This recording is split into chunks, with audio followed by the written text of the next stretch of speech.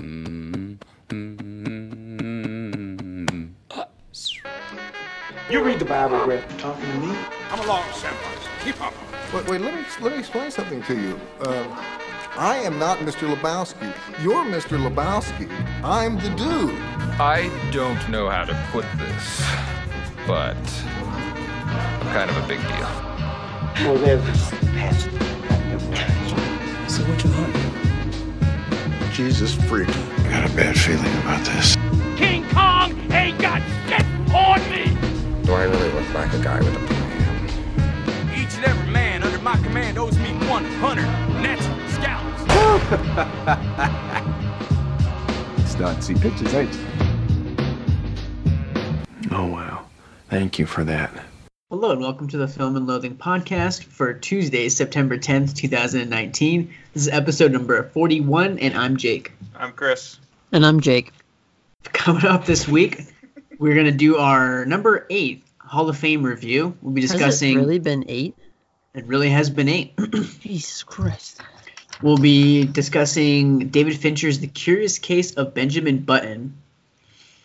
And you guessed it, this was Chris's choice because it's 2 hours and 45 minutes long. Oh, yeah.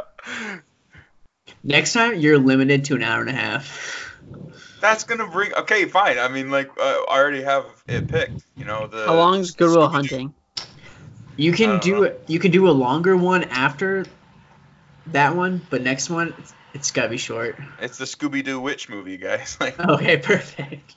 That's my next Hall of Fame review. What's that one called? Aren't they in like Salem or something like that? Yeah. I don't remember, but that one would actually have a chance of getting in. Salem. Are you kidding me? It's Scooby-Doo and the Witch's Ghost. And how long is it? Oh, that's right, and the Hex Girls. Yeah, they're the band. Hex Girls are gonna put a spell on you. Does it crack the 130 mark? Let's see. IMDb. Oh my god! No, it's 70 minutes. Perfect. That counts, doesn't it? That works. Totally counts. The one that I think about is the one where is it Zombie Island?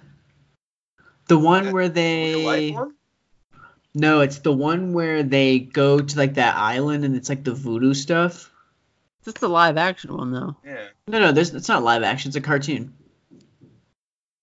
I don't know. I just remember the one with the Hex Girls and the one with the aliens. Yeah, Mr. Bean is in the live action one, and they're on like some voodoo island, and their souls are getting taken or something. Yeah, remember the one? It's the one that they're on the island and they're like in the house and it's haunted, and then like some of the people turn into essentially like werewolves. I'll have to rewatch it. I don't You know. remember this, Zach? No. Oh man. I definitely remember that one. I remember the one where they were like going to some sort of summer camp thing for like monsters. I'm pretty sure it was just like Shaggy and Scooby and Scrappy was there too. But they go to some sort of like school for monsters and they have to like beat this. Was it Monsters Inc.? No, they had to beat some athletic camp like next door in a series of events. Dude, I'm just now realizing that Cowboys versus Aliens lifted the plot, essentially, of that Scooby-Doo alien movie. That's why it was a box office bomb. Think about it.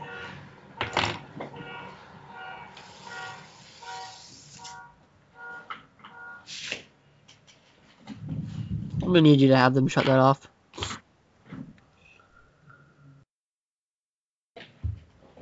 Did you think about it while I closed the window, Chris? I could not. Why didn't you? What? Think It's about the same what? thing, dude. How the plot was stolen from that alien one. Yeah, I see. I've only seen that movie once. Yeah, because like the girl turns into the alien at the end. Yeah. Oh, And so her it's dog. basically District 9? What? No, there's like the person helping them. There's a woman helping them like discover who the aliens are, like what the plot is. I have no And idea. at the end, she turns into an alien, which is exactly what happens in Cowboys versus Aliens. That sounds pretty cool. Dude, Chris just wants to talk about John Carter, dude. He doesn't care. No, I'm just scrolling through these Scooby-Doo movies, and there's a whole bunch that, as we grew older, we just missed out on. Like Missed out or Scooby-Doo avoided? and the Samurai Sword. I've seen that. No, you haven't. Yes, I have. That came out in 2009. Okay, when in 2009 I was 13, so it's very possible that I watched it somewhere. All right, Scooby-Doo Camp Scare, Scooby-Doo Abracadabra Doo, Nope. Scooby-Doo Music of the Vampire. They did Batman and Robin. Scooby-Doo Return to Zombie Island is like a 2019 movie. No, it's not, dude. I'm literally looking at it. Well, it says Return, so like maybe there's another one. Scooby-Doo. Yes, it's Scooby-Doo on Zombie Island is what it's called. I'm sorry, guys. We missed the biggest one. Scooby-Doo WrestleMania. Oh, shit. Oh, I didn't realize they did that. John Cena was in it and everything. Yeah, look her up, dude. Scooby-Doo on Zombie Island, 1998. It's got a 3.6 rating, Zach, on IMDb. Sorry, not on IMDb, on Letterboxd. Yeah, 3.6 on IMDb would not be good. 3.6 on Letterboxd. That's pretty darn good. Oh, I saw this one. Oh, I remember. I know the Scooby-Doo and the Cyber Chase. I remember that. I remember that one.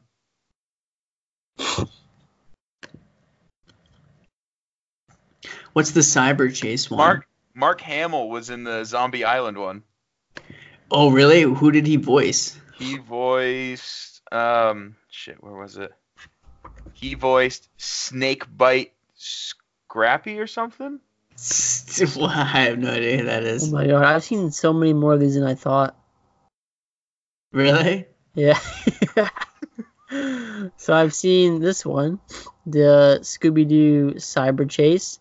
I've seen Scooby-Doo and the Legend of the Vampire. I've seen Scooby-Doo Monster Mexico.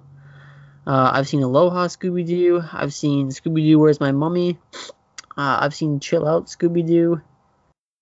Oh, this guy's a huge Scooby-Doo fan. I didn't even know.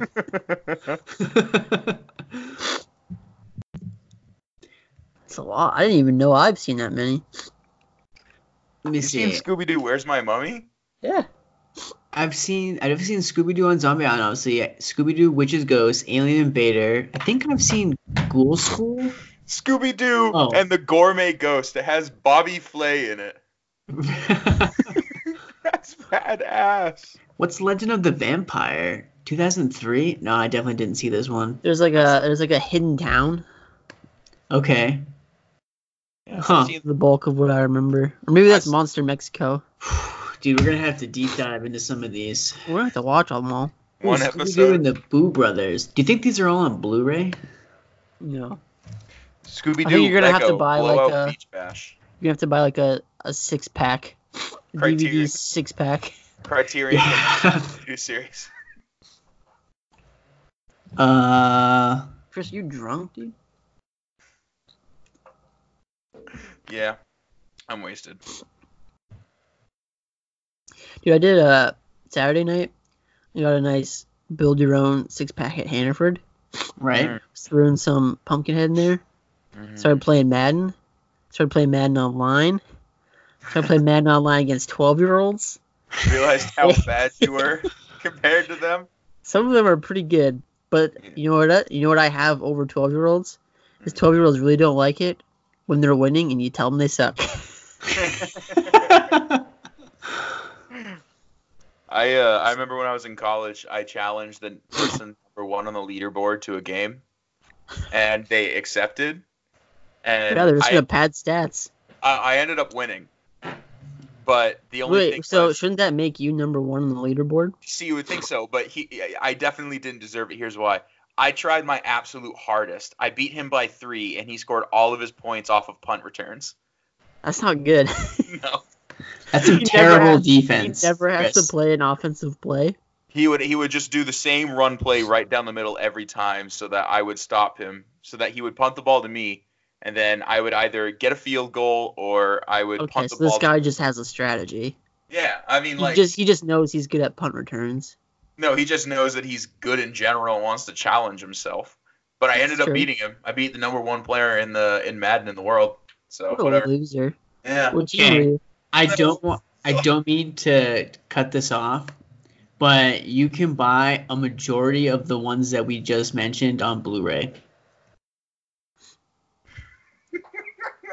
You can get Scooby-Doo and the Samurai Sword. You can get Scooby-Doo Aloha Scooby-Doo. You can get so on Zombie Island, unfortunately, is DVD. But you can get... Is it worth going slumming on the DVD side for a bit? Cyber Chase. You can get Camp Scare. You can get Loch Ness Monster. That's the one that I want to watch. Loch Ness Monster. I wonder if they're available, like, on the internet. I'm on the internet right now. Yeah, but my internet. Yeah, Zach, what are you talking about? Oh, I see. I see what you're saying.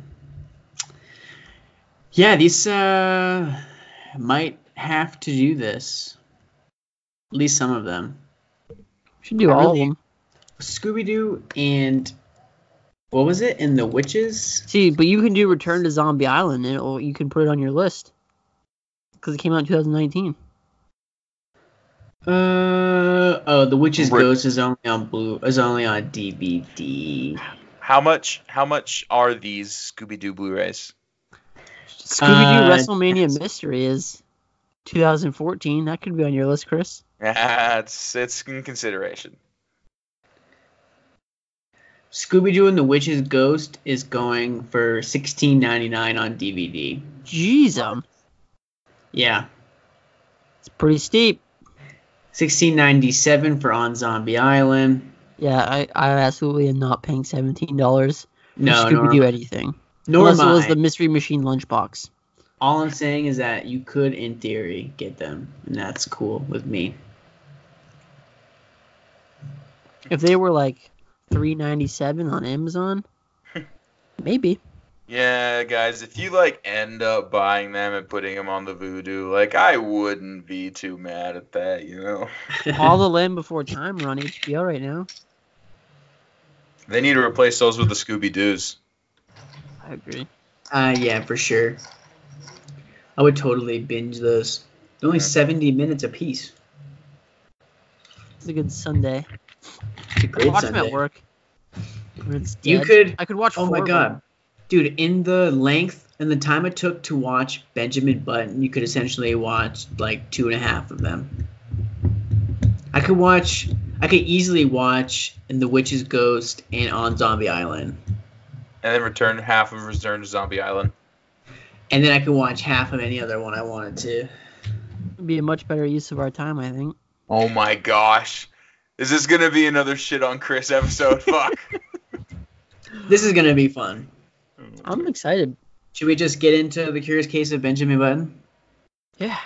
Or as I like to call it from here on out, The Curious Case of How I Managed to Stay Awake. Oh my fucking It's not God. that bad. We'll talk about it.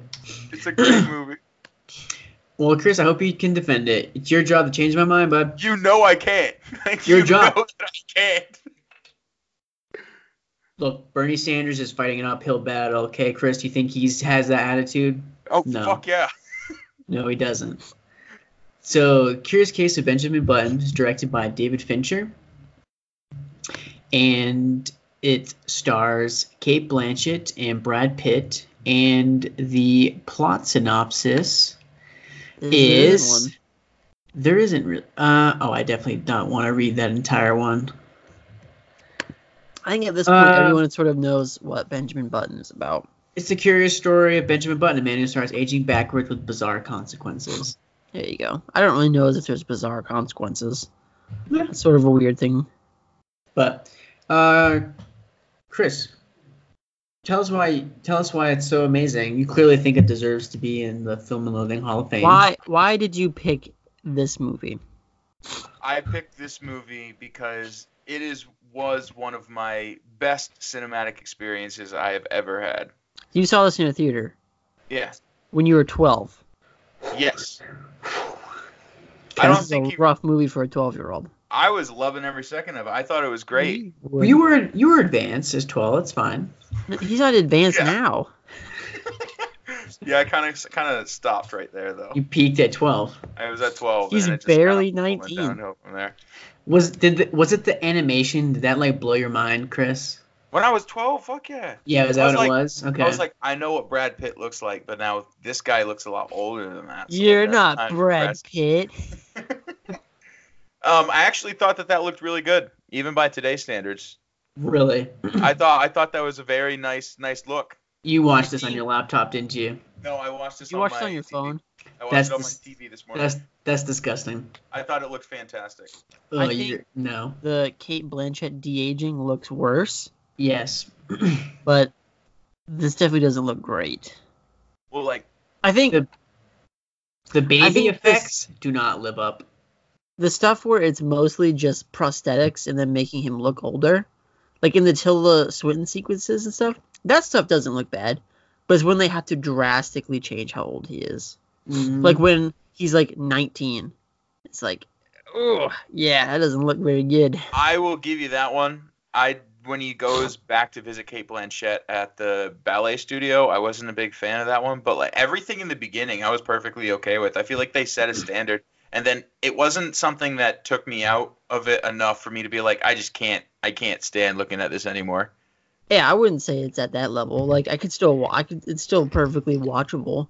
But like at 10 years ago, 11 years ago, I could see why it was praised, but now it's like, yikes, we've come a long ways. I feel But- like But I will say that most of it's done practically, which is nice. Whereas today, it would literally just be like, it would be all CG. Yeah. And So there is a wouldn't look good. quality to it, which I like. I don't know. I just felt like it added to the whole kind of feel of the movie, considering this was like it brought me back to that time when I saw it in theaters when I was like 2008. So like I was just like, this is kind of relaunching me into that. So I had a nice like nostalgic kind of internal feel that felt warm and cozy and nice. Like I haven't felt this way about a movie since besides Good Will Hunting. Like it gave me a similar vibe, which I very much enjoyed. You're a sucker for love stories. I fucking love them, dude. What's wrong with love? You guys like watching people get sawed from the crotch to their face? I like watching love I stories. do. That's just it's just the difference between me and you. But I love the natural light in this entire movie. It didn't feel overbearing at any point in time. It didn't seem too bright. It was just if there Did wasn't, it feel very natural? I guess, yeah. I don't know. It was just really cool to see like moonlight shining when they're on the boat. It was nice to see when they were inside the house on the porch, and then it was daylight. It was literally just coming inside from the windows, and there wasn't any disturbance from that. It was I enjoyed the general feel of it, and I really like that they kept the darks really dark and the lights really light. Well, I think they had to keep the darks really dark to hide some of the effects. Oh my gosh. I mean, I'm whatever. not even it's still- lying, dude. I know. But like, either way, it still made me feel really good about the whole entire movie. Like, I feel like it brought something extra to it that wouldn't have been there otherwise. No. I think really one of the only things that I can really say that I like about it, the only positive I can say, is I enjoyed Brad Pitt and Kate Blanchett together. Like, I think they did have some good on-screen chemistry. Okay, I guess I'll be the guy. Oh, be the guy. They have the chemistry, but in general, Brad Pitt is terrible in this movie. Oh yeah, he's not great. I mean, neither is really Kate Blanchett. But like the scenes when they're together, like just kind of like their job is just to be cutesy in the moment and sell it to you. That's fine. I think they sold it to me. Kate Blanchett's always great. Brad Pitt is terrible. I wouldn't go as far as say he's terrible. I don't. I mean, that's a little harsh. I don't have. I don't care. I don't have a problem with Brad Pitt in this. I think he's fine. I think through his body language, having to portray somebody being super old to playing somebody that's his own age, I think he does that very well. As far as you know, his emotional state and all that type of jazz, he doesn't excel. Like, he's very serviceable, but He's physically doing, speaking, like, he does a great job. If you're ever this curious, weird like accent that like doesn't really work, and it doesn't really sound like he's from New Orleans. if you ever wanted to know what Forrest Gump would have been like with Brad Pitt, watch The Curious Case of Benjamin Button. I literally said the same thing. You're right. I have it in my notes, comparable to Forrest Gump, but did it better.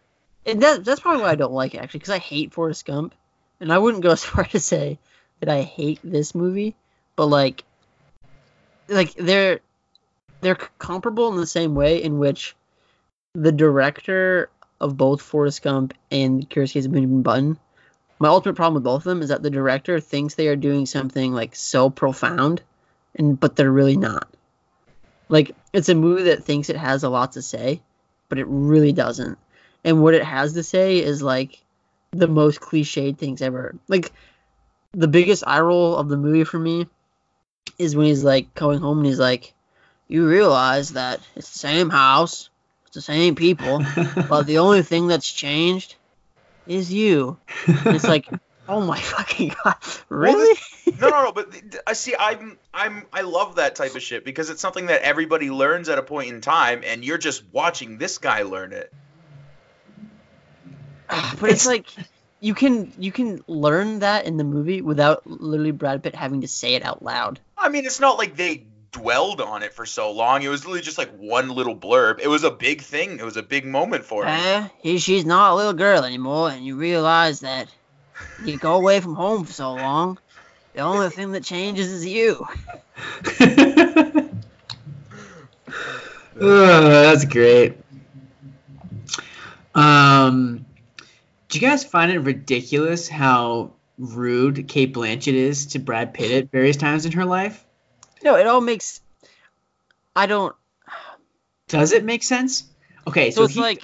No. Okay, so he flies all the way to New York to see her play, and then he's like, "Oh, hey, I'm here to see Daisy," and she comes out and she's just like, haha. I really wish you would have called me. She's not expecting to see him.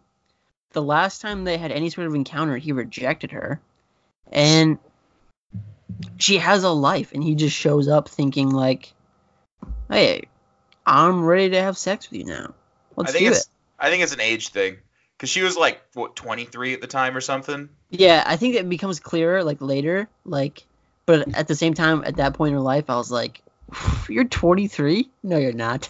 Yeah, That's crazy. yeah. Or like when he goes to Paris to see her, she's cold. Yeah, that too. But that's after. After the accident. Yeah, which is after she shoot him away the first time. So like. Yeah, and then he comes. Like really, someone flies all the way to Paris Act to visit you in the hospital, and your reaction is, "I really wish you wanted to come." I think if I would was say a dancer, to 9 out of 10 people, yeah. if my leg, Nah. if I was a I'd dancer, wish you and my did. leg was crushed, I'd sit there and be like, "Oh fuck, they got to see me this way. I'm a disappointment." You Like- wouldn't be like endeared though. You think that anyways. I And mean, then, I like- wouldn't be like super happy. I'd probably be like, "Well, this situation sucks, doesn't it?" So, but if anything, But Daisy, she- I flew all the way here to see you. And I think what you'd realize if you came back home is that the only thing that's changed is you. What the fuck? Okay, but there's 3 times in a row you see her in New York, in Paris, and then she does to him what he did to her. She just comes back and is like, "Oh yeah, I have my phase. I'm ready for you now." I think the problem, I think the strength of this movie is the relationship between Cate Blanchett and Brad Pitt. Like, the whole dynamic of their relationship where, he wants, to be happy and to live a normal life, but at the same time he knows he can't because he is regressing. That is very interesting. But that is hindered by the fact that the movie spent an hour and a half doing a bunch of nonsensical, random-ass shit that doesn't fucking matter. It's so boring. The first hour and 15 minutes of this movie is so boring. That's my favorite part, dude. And, It would be. and It is. when he gets to the Cate Blanchett stuff, that stuff is a 5 for me. The Cate Blanchett stuff, 100% a 5. And I wish that the movie is fine at 3 hours. I'm fine with that. But I want the whole thing to explore their relationship where, like, we don't have to do this very rushed thing for them to get together because we only have an hour left and we're finally getting to the meat of this guy's life. Yeah. See, for me, I thought the most interesting challenge is, the idea of having a child. And do you stick around to raise that child despite the fact that you know that you're going to grow young? Or do you dip out and let the woman of your dreams, the woman you're in love with, find another man that can support her and the child? Like, that is an interesting choice to make. And it's not dwelt on very long. And that choice is made 2 hours and 20 minutes into the movie. And made very quickly. So it's like, I would much prefer a 3-hour movie that is mostly just, we're introduced to Benjamin Button, we learn of his disease, and then let's just get right into his relationship with Daisy. Why do I need to see him go to war? Why do I need to see him in a hotel room with Tilda Swinton? Like, why is any of this relevant to what ends up happening? Because I feel like it's two separate stories. I think it's That's a terrible argument. No. That's a fantastic argument. Because you can enjoy them in two separate parts. The first half, you're sitting there. Why are they in the same movie? You're watching this guy, and he's learning. And you learn throughout this entire first hour and a half, hour 15, that everybody has a little more to them than what they seem. Every single person that you get introduced to. And then all of a sudden, boom, you get reintroduced back to his relationship with this woman. And then at that point, it kind of changes gears a little bit to being like, okay, now where are we going to go from here? How is he going to approach this whole situation that he's now involved with? And I thought the first part was just as interesting as the second, if not a little more interesting. I don't even want to say like second half because it's the last hour, but it's like that part seems to be where the most care and the most planning and the most like thought out approach to making a movie is taking place. So like, I don't understand why you wouldn't want that stretched throughout the runtime. Like this beginning hour, 45 minutes, like of him meandering around doing this and doing that at the beginning of his life, it's like none of it comes into play at all later. Plus, how do you even do that? Like when you have how do you introduce the whole concept of him being an old man and trying to create this relationship, or having him ponder whether he should create a relationship with this woman? Like, how do you do that when he's like an old ass dude and she's 13? Like, you have to wait until they're at least similar in age to approach the that idea problem. of so the whole point of him being this old man is literally like a visual effects stunt. We never have to see him be old for this movie to work. Like, you could start with him as a teenager or young adult, and he would still be rather old looking. It could literally start with Brad Pitt being the age he is now, and he just regresses. Like, we never have to see him as an old man for this movie to work. Yeah, see, that's the problem. See, like, the movie just wants to be, like, let's just capture the life, like, birth to death of a guy who ages backwards. And, like, that's the movie. Instead of being like, what would be some interesting dilemmas that a person who ages backwards encounter in their life? And only a couple do they really address. But really, there's a ton of stuff you could work with that they could easily build something off of. I'm not saying you couldn't build anything off of it. I'm just saying I feel having that first half to create him as a person, and then knowing what he's been through, and then knowing what he brings to the table when he creates this relationship with Cate Blanchett. At that point, you sit there and you go, okay, you know, you've kind of been along with him on this journey. You're kind of feeling what he's feeling a little bit, and then you're kind of getting this all other thing thrown in the mix that is now the most important part of his life, and you've been gearing up for this entire time. I would not really. And agree with you if I felt that any decision that he made in that second half of the movie was based on something he experienced in the first half. And I never feel like that connection is made. You're simply just spending time with him as a child because that's the first part of his life.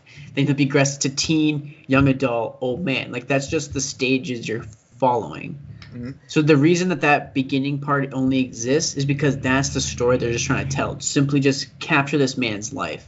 Because different hardships come with different age groups, and you learn from those. And yeah, it may not be completely apparent in the second part of the movie, you know, the things that he learned in But I the wouldn't initial part, but like they but I kind wouldn't of do in say subtle he- ways make come around. But I wouldn't say he actually goes through any sort of hardship, really. I mean, the dude is like 6 years old and he's an old man. Yeah, but we're seeing that, but we don't see him face anything. I don't see him struggling to open a pickle jar with his arthritic wrist. That would be awesome. I don't see him doing like there's one scene at the church where he's I like want- trying to walk, but like that's it. Like you're not actually really seeing him struggle. Like you're I simply want, like, just a existing 4-year-old in his life. 4-year-old arthritic Benjamin Button, like struggling to put his Cheerios in his mouth in the morning. Like that would It's be like- showing hardships, or like being bullied by children for being weird. Like that would be seeing hardships. But like they You go don't out see of, that. they also go out of their way to keep him so secluded that like, what's the point?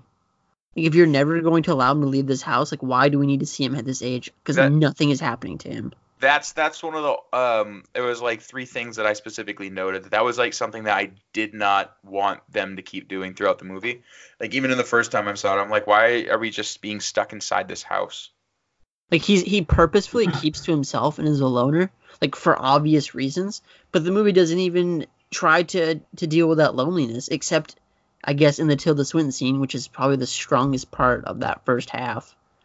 But like, I get what you're saying. Where like every age has its hardships, and I agree. But what I'm saying, like, we don't need to see them all. Yeah, and some of the stuff that's played in the first half is just kind of like, oh, haha, think about this funny scenario. He looks like he's 60 at a bar, but we know that he's 8. You know what I mean? Like, or he's having He's losing his virginity at 70, but he's really not. right, or like he looks like he's an old man fucking, but really we know he's like 12. Like it's just kind of like gags like that. And You guys like didn't that's find those entertaining? like it's fine, but what I'm saying is like the idea of a person aging in reverse has interesting things that you could deal with to like tell an interesting, like thematically rich story. Aside from being like using it to tell the obvious story of like your identity and where are you what's your place in the world. So many movies tackle that question and do it better and more gracefully than this movie. Yeah, but they don't do it with the same approach. They don't do it with the same idea in mind. I think the whole point of exploring where's my place in the world from the eyes of somebody who has this disease is a hell of a whole lot more interesting than watching somebody who Not really. is just a different person I think who's just asking themselves where's my place in the world. David even if they Fincher- do nothing with it. David Fincher seems to think that like the idea of a man aging backwards is interesting enough to compel you to watch the movie. Yes. And I think thank you. what the movie proves is that it isn't. And that you need, like, the reason we watch coming of age movies is because we feel a connection there. And we feel like, yes, this is what it is like growing up. Whereas this is essentially trying to do the same thing, just it's reversing it, and it's the coming of age of an old man. And it's like, it doesn't achieve the same thing. But that's where the entertainment value in the first half comes into play. Is that's where the first half is entertainment. The second half is where the big themes come to the forefront. I'm curious what you find entertaining in the first half. I Is find it that simply just the visual spectacle of seeing this person? I mean that is something that is entertaining to me, but it's not strictly the only thing I find entertaining. I find entertaining just about, I'm not going to say everything, just the incredible variety of the characters that he meets. I see, because I like the whole idea of the Forrest Gump style movie where you see somebody start one thing and then they work their way to the next, and then next thing you know they're on to something completely different. Next thing you know they're doing something else that's different. Like, I like that whole feel, that whole style of movie. So watching this happen to somebody who's in a completely different circumstance than myself is a hell of a whole lot more interesting to me than I it would would be a big person. I somewhat agree that the idea of a man who ages backwards and we just get to see as he meets various different people in his life, I would agree that would be interesting. But in the first half of the movie, he doesn't meet anyone interesting. And the second half of the movie takes this complete different turn where, well, now we want to drop that and we actually want to focus on this relationship. It's like, it's just so inconsistent that, like, it wants to be too many things and doesn't truly do any one thing well. I thought that since it was 2 hours and 45 minutes, they separated the two very well. Like if they were focusing on one a little bit, if they were focusing on one thing here, and then they focused a big chunk of time onto the relationship, then a big chunk of time onto just him, and then a big chunk of time on his relationship, then that would be one thing. But I feel like since they separated it into two separate sections, it works. But like, he doesn't have to. The interesting part about that second section is because he's actually forced to reckon with his disease to make decisions on his life. He is not forced to do that in the first half. He is simply just living. He does not have to make any sort of decisions, and his disease really is not impacting him at all. Whereas in the second half, it is, and that's why it's interesting to watch. But I think the first half is interesting just because you're seeing the same process that everybody goes through, just being affected by somebody who has a different situation thrust upon them. Like, they're still going through the same motions and everything, but you can't expect it to be that much different considering most of the people that he comes in contact with isn't going to know that he has this disease, especially if he doesn't express that to them. I think people know he has this disease. I didn't. Nobody knows. Nobody knows except for the people at the home. But even then, Cate Blanchett, they know. But like the ship captain doesn't know, and Tilda Swinton doesn't know, and the various people that he meets on the ship doesn't know, and the guy that he goes to meet, the tall woman, doesn't know. Do you think it seems ridiculous that nobody would mention that they know a person who ages backwards? Well, like, you have to think about it. The amount of time that he spends with the ship captain is, like, maybe 3 years. And, like, when you're, say that takes age 78 to 75, how different is he really going to look and be in that 3 years? The aging, did you find that the aging, like how he looks at different stages, is, like, wildly inconsistent? They did the best they could. It's like, from, like, age 0 to 12, like, he kind of looks like an old man. But then, like, all of a sudden, a couple years later, he looks, like, way less like an old man, like a middle-aged man. And then, like, not too long after that, he's, like, kind of basically the age he would be.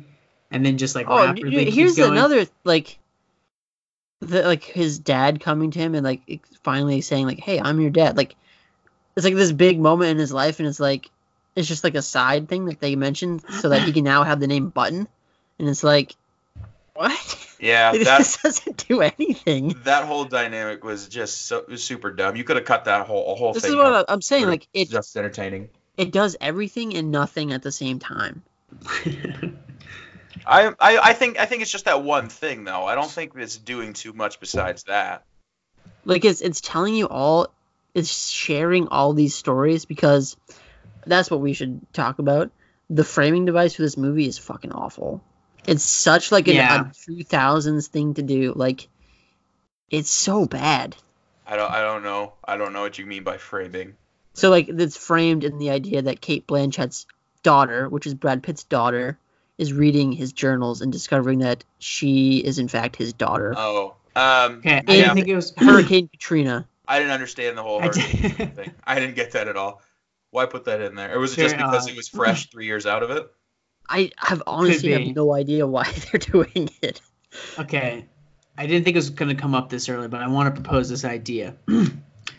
Since the story is framed through an old woman dying, being pumped with drugs, telling her daughter to read this diary, that Benjamin Button was never actually a person.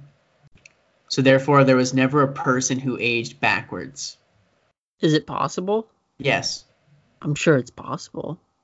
Is that what happened? I don't think so. I like to think that he was a real dude. I don't know.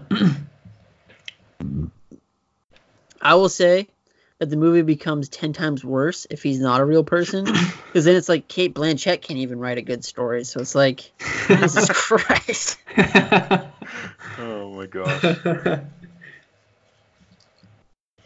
Yeah, for me, it's like the framing device is her having her daughter read this journal, and then it's like narration by Brad Pitt, which is equally as bad. And then you're just like, why can't you just start it where you start it and just end it with him dying? Like, it could be that simple. Yet, it isn't. Oh gosh. There definitely, yeah, there had to be something to spice it up a little bit. If you like, when people use the phrase like Oscar baity, like this is what they're talking about. It's little things like that that make it like such an Oscar-y movie. And it was, what was it, 8 nominations? Something ridiculous like that. I don't know, dude. This is the year after No Country for Old Men, mind you, and There Will Be Blood.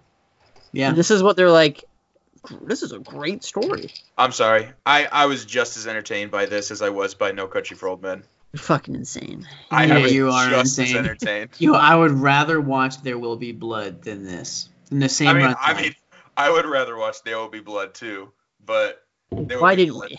I mean, yeah. I'm not touching that one. I'm gonna leave that to you guys. Because I would offer it, and then you guys would be like, "There Will Be Blood, worst movie of the decade, fucking sucks." Okay. I think it's the best movie of the Great movie of all, the decade. Daniel Day-Lewis, absolutely garbage. Chris, I told like when I relogged this movie on Letterboxd, you know what I had it gave it well, the first time I saw it? I gave it a 5 the first time I saw it. And I don't know what had happened. But this was severely disappointing for me. I don't want to have these thoughts about this movie because when I put it in to watch it, I had such fond memories of it. I really did. And I had very fond memories of Brad Pitt and Cate Blanchett. And then we get an hour into the movie and I'm like, where the fuck is Cate Blanchett? Like, when are we going to kick this into high gear? And it's like, oh, in about 45 minutes.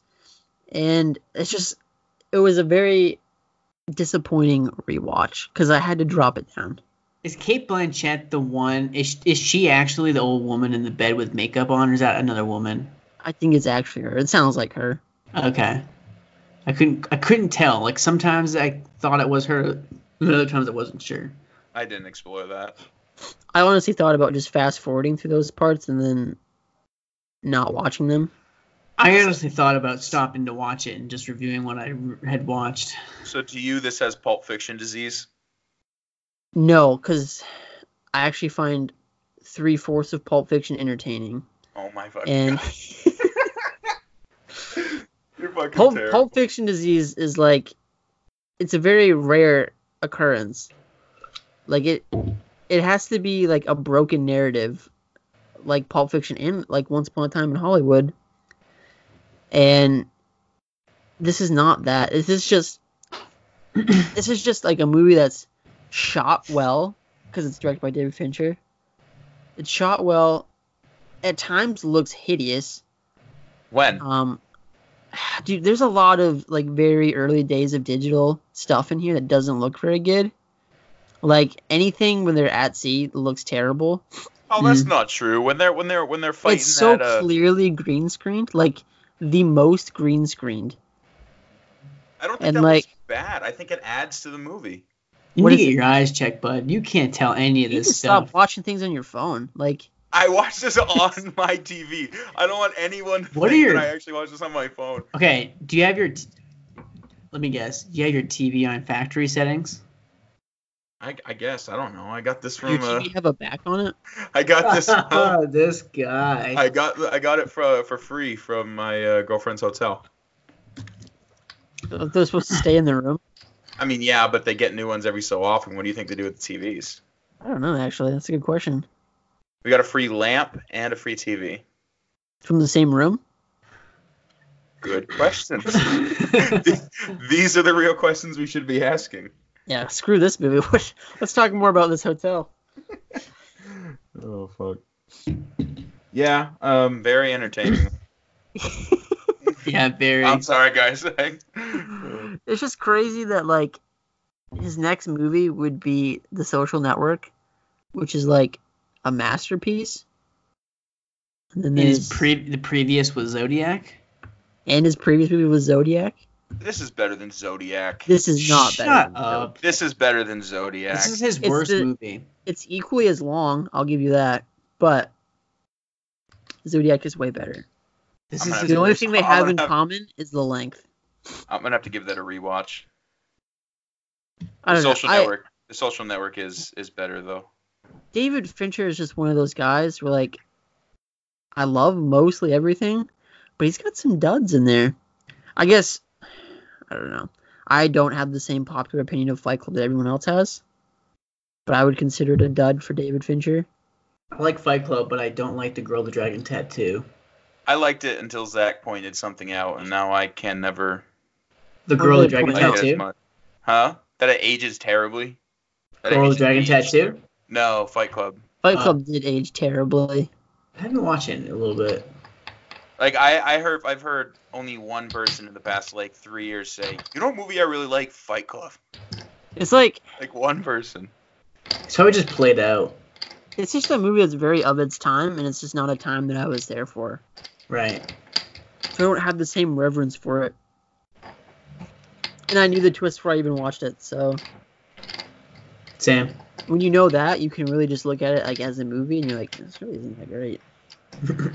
It really heavily relies on a twist. It's like The Sixth Sense. Any other real thoughts about Curious Case of Benjamin Button? Oh, I'm sure there's more. Hold on. Yeah, sure. Well... Sure. What do you guys think of the music? The music's great. I don't even remember the music. Don't remember the score. Did Trent Reznor do it?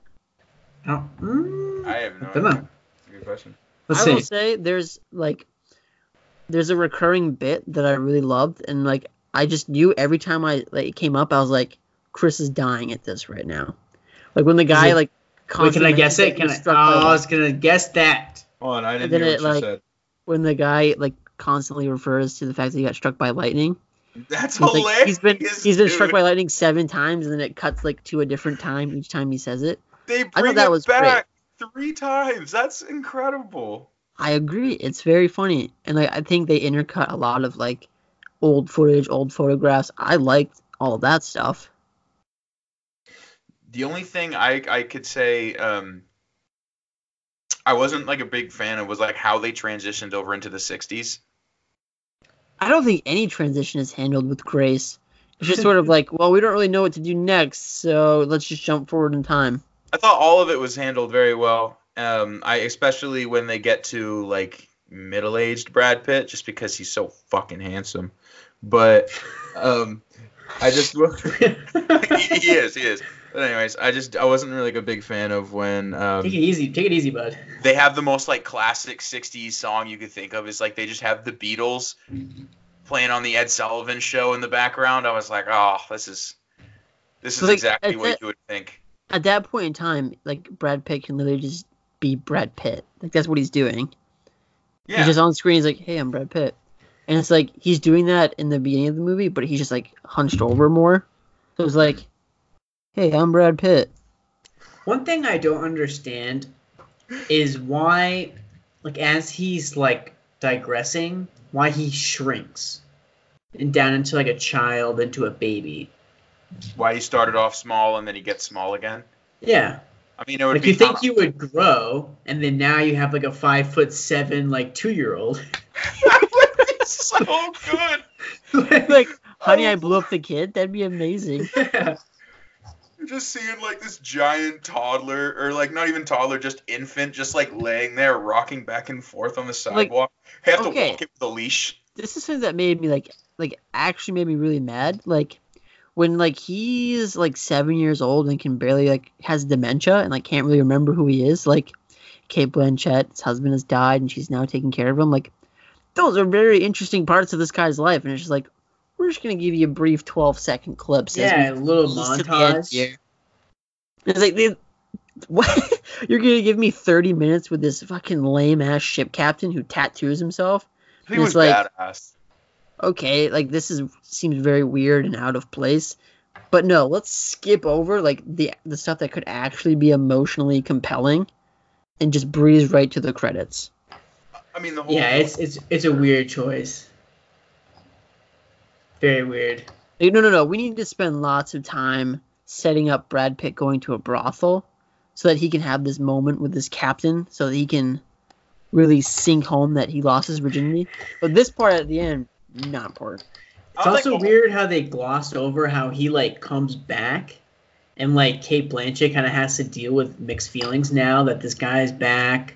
Again, left another on them. very interesting point of his life that's just kind of grazed over. And it's also like, what does he do in that time? Like, okay, we get this montage of him going to India. He washed his shirt in water. That was He cool. does wash his shirt. He eats rice. Fix a Yep. motorcycle. Drives a motorcycle on the Vietnam, the flatland. See, that would be interesting too. What if he's like a draft dodger? Because he's literally 65, but he looks like he's 18. I mean, he'd be 65 on paper. So, I mean, the draft wouldn't summon him. Yeah, but imagine he's walking on the street. You have Marine recruiters right there, and they're like, "Hey, boy, you want to join the Army?" And he has to be like, "Actually, I'm 65. I can't. Also, like, I'm not an able-bodied man." I still don't get like why more people wouldn't talk about this, and like why he wouldn't want to be studied by every medical professional in the world. I mean, you wouldn't want to be poked and prodded for your entire life. But that could be an interesting thing to do for the movie. Then that just adds another half hour to 45 minutes. No, Chris, no. I'm not saying add that to what's already there. You don't get rid of the initial part. Don't do it. Let's just make this a mini-series, right? Each year of his life can have a whole hour. We can really just dive into this guy. That's a TV show. 80 episodes, 8 seasons of 10 episodes apiece. The first episode and the last episode are going to be very boring. So you're just going to be watching him in a crib. I just didn't understand why, like, he didn't fall asleep as a baby. You look over and then you just see this little, like, cum stain on the blanket. Because essentially that's what you start out as, isn't it? Well, no, you don't start out as a stain. I'm just saying, like, you look over and you got this little, like, wet spot on the bed, and you're like, oh, you want to see the contraception? Yeah, Or the, exactly. It's not the word. Conception? Conception, that's the word. Conception. You want to see it happen? Yeah. What if it's like, it happens, like, it's all wrinkly?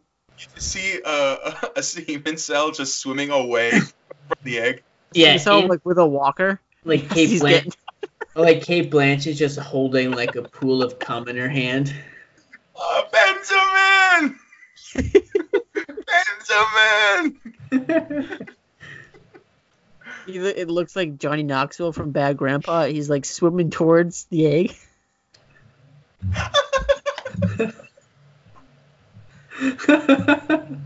That makes it a 6 out of 5. That makes it my first 6 out of 5. That and the 6'2" 2-year-old.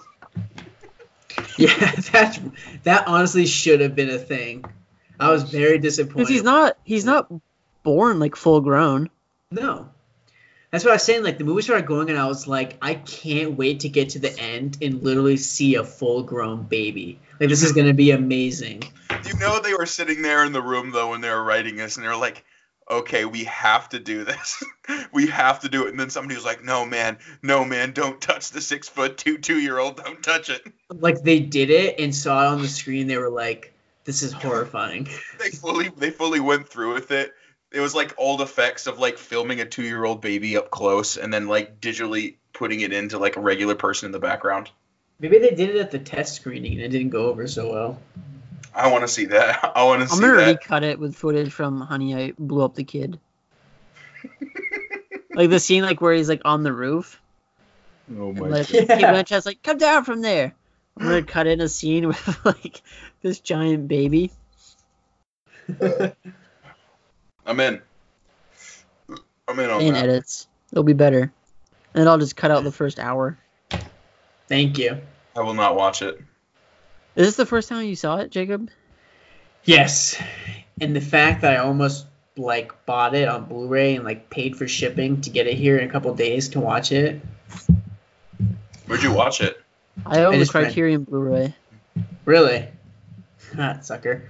I there's rented some cool special features, but I rented it on iTunes. Like I said, when I bought it, I thought this movie was a 5 out of 5 because I had loved it the first time I saw it. Well, if you're gonna get rid of it, let me have it. I'm not gonna get rid of it. It'll sit in the C's and it will never be watched again where it belongs. Why is it in the C's, not the T's? Because it's called. Because the is like a comma the at the end. That is how you would officially write it if you were cataloging it. Oh, okay. You never start with the, Chris, or a. This is news to me. Like A Quiet Place, but you put that in Q, bud. I mean, I don't organize my movies alphabetically anyways. I just scatter them throughout. You're a monster. What, you only own like 7, right? I mean, I used to own 250 Whoa. DVDs. Well, my Family Guy season 4 is right next to my DVD copy of Silver Linings Playbook. No, you know what I would do? I would take all individual discs of Family Guy season 4 and I'd separate them throughout my notebook. Wait. You would put them in little like zip thing. Yeah, I had. You don't even have like a shelf. It's like it's in a carrying case. I had a tote that I had all of my DVD cases in, and then I had a carrying case full of my DVDs, so I could just flip through. And How then I would mobile just. do you need to be with them? I mean, I brought them home. I brought them to college. I brought them to my dad's house. Like I had my movies almost anywhere I went. You bring them to Walmart with you and just carry them around? No, because then people would think I'm stealing stuff. No, they would probably arrest you for being such a fucking moron. You guys are just. What do you have a carrying case for? I mean. What is this, 1995? Keep track of all your CDs. You guys. You're lending out your Tool CDs and your fucking Sublime CDs. You need to keep them straight. You let me know when you guys want to mobilize your collection, because then I'll bring over my DVD case. If I am mobilizing it, it's going to be digital. You're too possession struck to get rid of your physical copies. That's why I said if.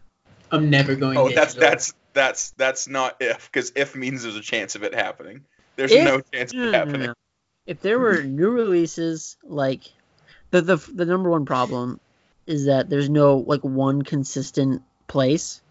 It's like a scattered. Like you could do it on iTunes, you can do it on Vudu, you can do it here, you can do it like if there was one place and one place only, I would consider. And if they had like new releases, UHD, like let's say like $8.99, you can have the digital, just digital, $8.99. I'd think about it. Even your Criterion collection? No. I thought so. That's different. Those are special. I just wanted to be sure. We're on the same But page. new releases, like normal releases of movies that come out this year, I'd think about it. Aren't you getting rid of all those anyways? So I have quite a few. You're having a hard time letting them go, aren't you? I wouldn't say a hard time, because right now I'm at full capacity. So we'll have to, when I do another big purchase, we'll have to weed through some more. You alright?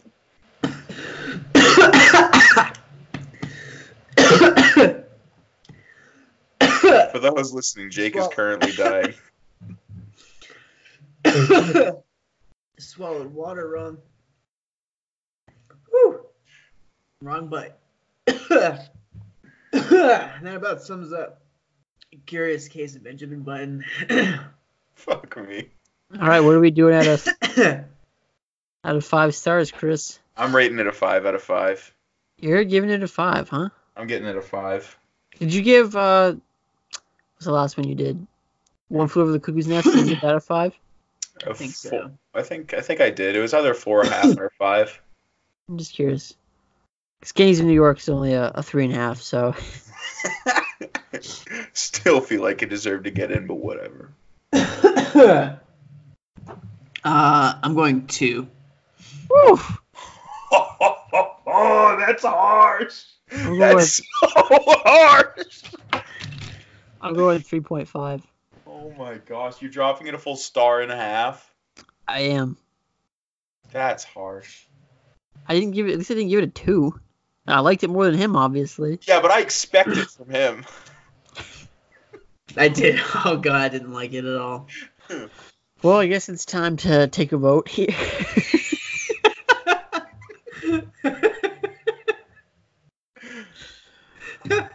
Yes, for me.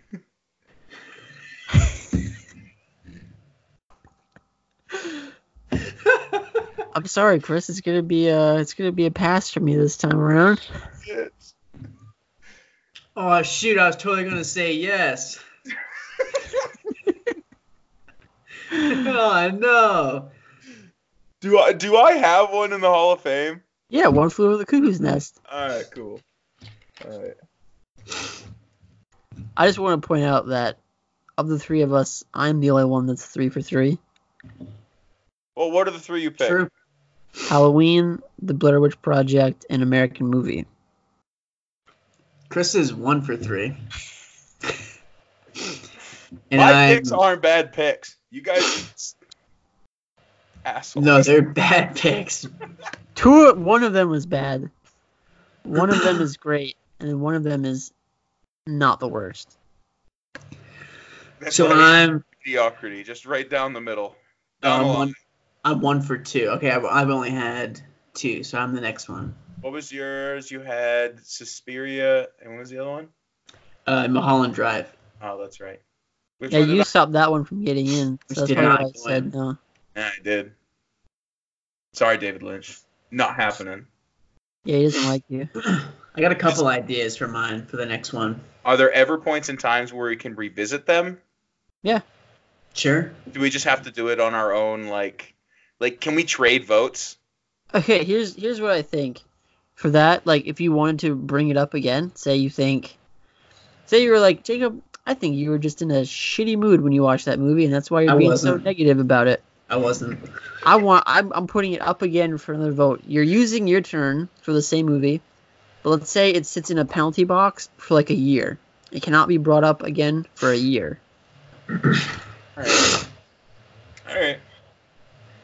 I mean, can we trade votes though? Like, could I sit here and be like, listen, Jake, I'll trade my vote of Mulholland Drive for your vote of Gangs of New York.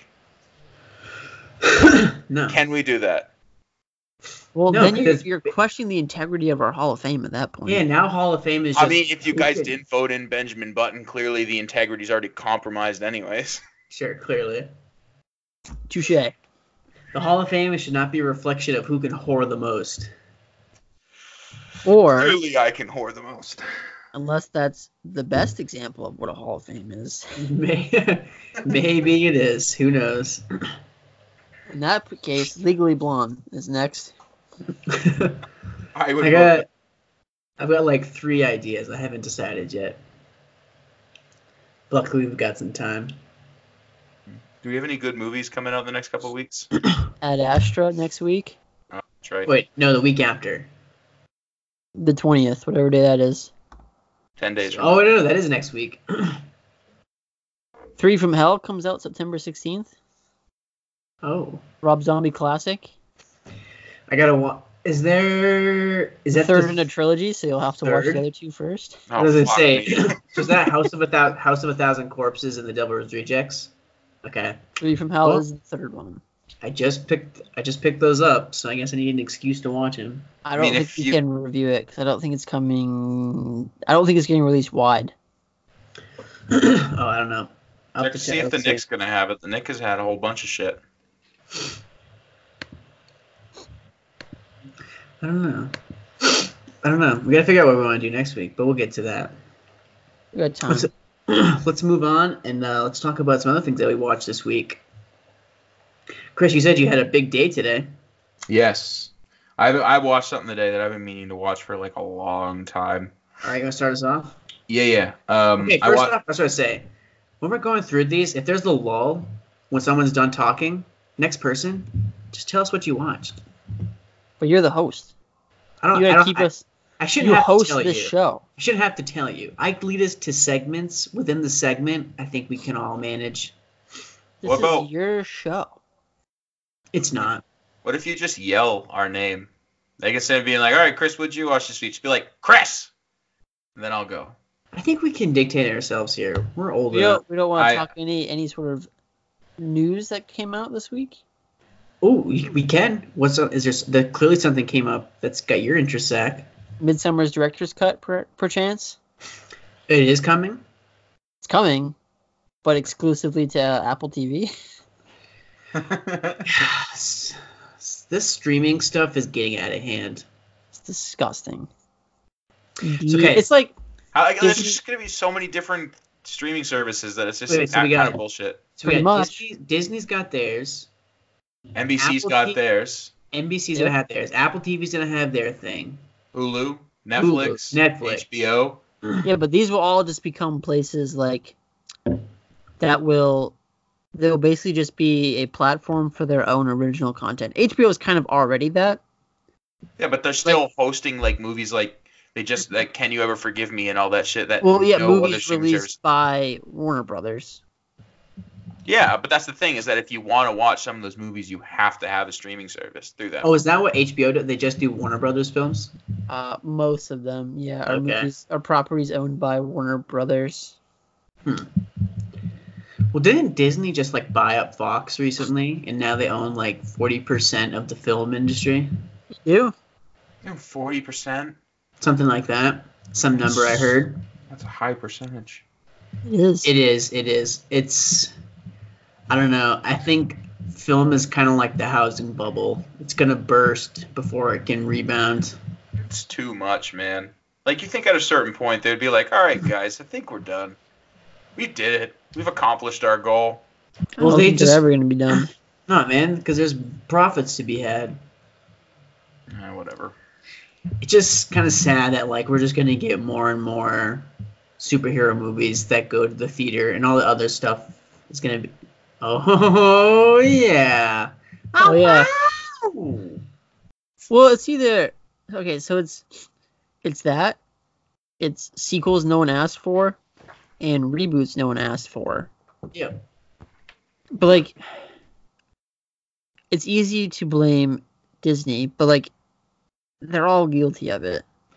Yeah, but Disney's the worst culprit. No, they're just the loudest culprit. Well, because they have the Disney most just money. Say anybody who had their money would be doing the exact same thing. It just happens to be Disney. I wouldn't be. I wouldn't be doing that. Like, guess You're a what? good person. Guess who's not behind the Terminator sequel? Disney. But it's still being made.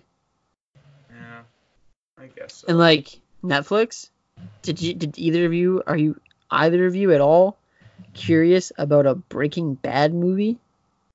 No. Oh, that's a thing? I thought that was like a stupid internet thing that was floating around. No, like that is an actual movie being released on Netflix October 11th about what happened to Jesse Pinkman. Really? I am interested about Dark Crystal. Yeah, TV show, though. there you go. There's another one, Dark Crystal. Like, does anyone actually care about anything this is happening? Is these just like safe bets because they're already established properties, so there's bound to be some fans, so they'll And, like, watch it? The worst part with Netflix is that, like, when Disney releases a movie, we can see if people liked it or not based on how well it performs at the box office. Netflix's numbers are not public. It's basically all what they tell you. And so they can be like, oh, it broke streaming records, even if, like, 6 people watched it. Because there's no way to verify what they're saying. Interesting. I don't. What's new stuff coming out for Netflix content? The Irishman's coming out. The Irishman and Breaking Bad are what they're really banking on right now. So those are the big ones that they're going for. I think so. Their dogs seem and to the do new okay. The new Noah Baumbach movie is being released on Netflix in the November. So that's the second one now he's due for Netflix? The first one he just did and was acquired by Netflix. I think this one is actually What was the first Netflix, The Meyerowitz Stories. one? Oh, okay. Like, technically a Netflix original, but I believe he self-financed it and did it himself, and Netflix just acquired distribution rights. Oh, okay. What's the new one he's got coming out? It has Adam Driver and Scarlett Johansson. Interesting. It's going to be a 6 out of 5. It's going to be amazing. I already know. Oh gosh. Can't wait. Oh, who's doing the Rambo Last Blood? There's another one. Though that one, I'll see that one. But you're right. Rambo, We are it's his catheter replaced. living in a world.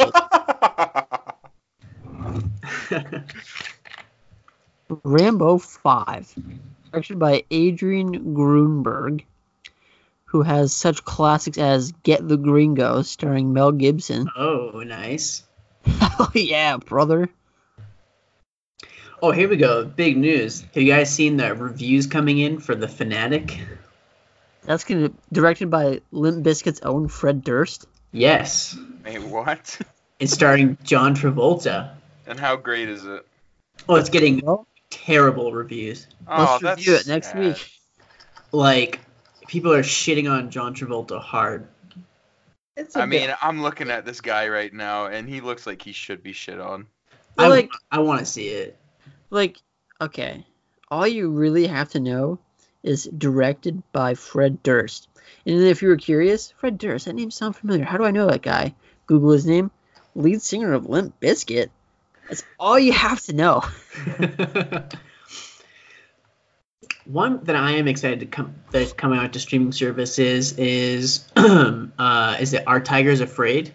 Our Tigers are it's coming to Shudder. I think it's maybe Tigers Are Not Afraid. I think Tigers Are Not Afraid. Like Netflix is now just like the hosting platform for shitty stand-up specials and true crime documentaries. If that's what you love, you'll love Netflix. Oh, shitty and then not so shitty. I guess. I can think of way more terrible ones than good ones. Oh shit! Tigers Are Not Afraid comes to Shudder on September 12th. Which is Thursday. What is Shudder? It's a horror streaming service. Okay, never mind then. Not for me. But yeah, I'm real excited. It's like a fantastical movie set in Mexico. I'm fine with that. Like, it is based around a certain genre, but like Disney having a streaming service, like Warner Brothers, like any of these other like Universal streaming like I feel like we watch more movies than the average person. Yep. Even I, like, you could name a title and like I still don't even know 100% if I could tell you like who it belongs to. So it's like, how do I, like, I don't know if I want the Universal streaming service. I don't really know what properties Universal owns. Like, what? So I think at that point, that's the hope where people just buy them all, and then you just have ones that just sit there. There's going to be so many. I mean, people are going to opt in for the NBC streaming service just because of The Office. Like, that's probably true. That's guaranteed. Pirating Disney will has get already everybody. become very popular in recent years. It's just going to become even more popular the more exclusive you make content to people. Like, it's bad enough that, like, with something like Netflix, where lots of stuff is already readily available, how much stuff gets pirated. It's going to get even worse when you're asking people to pay for Netflix, Hulu. I now you have to pay an additional $10 to add Disney to your Hulu account. Like, it's just, you're begging people to not pay to watch this stuff. So do you think that means something like The Mandalorian, the show that's coming out, do you think that means they'll never release it on physical copy? That they'll just keep it on Disney? There will probably always be streaming only.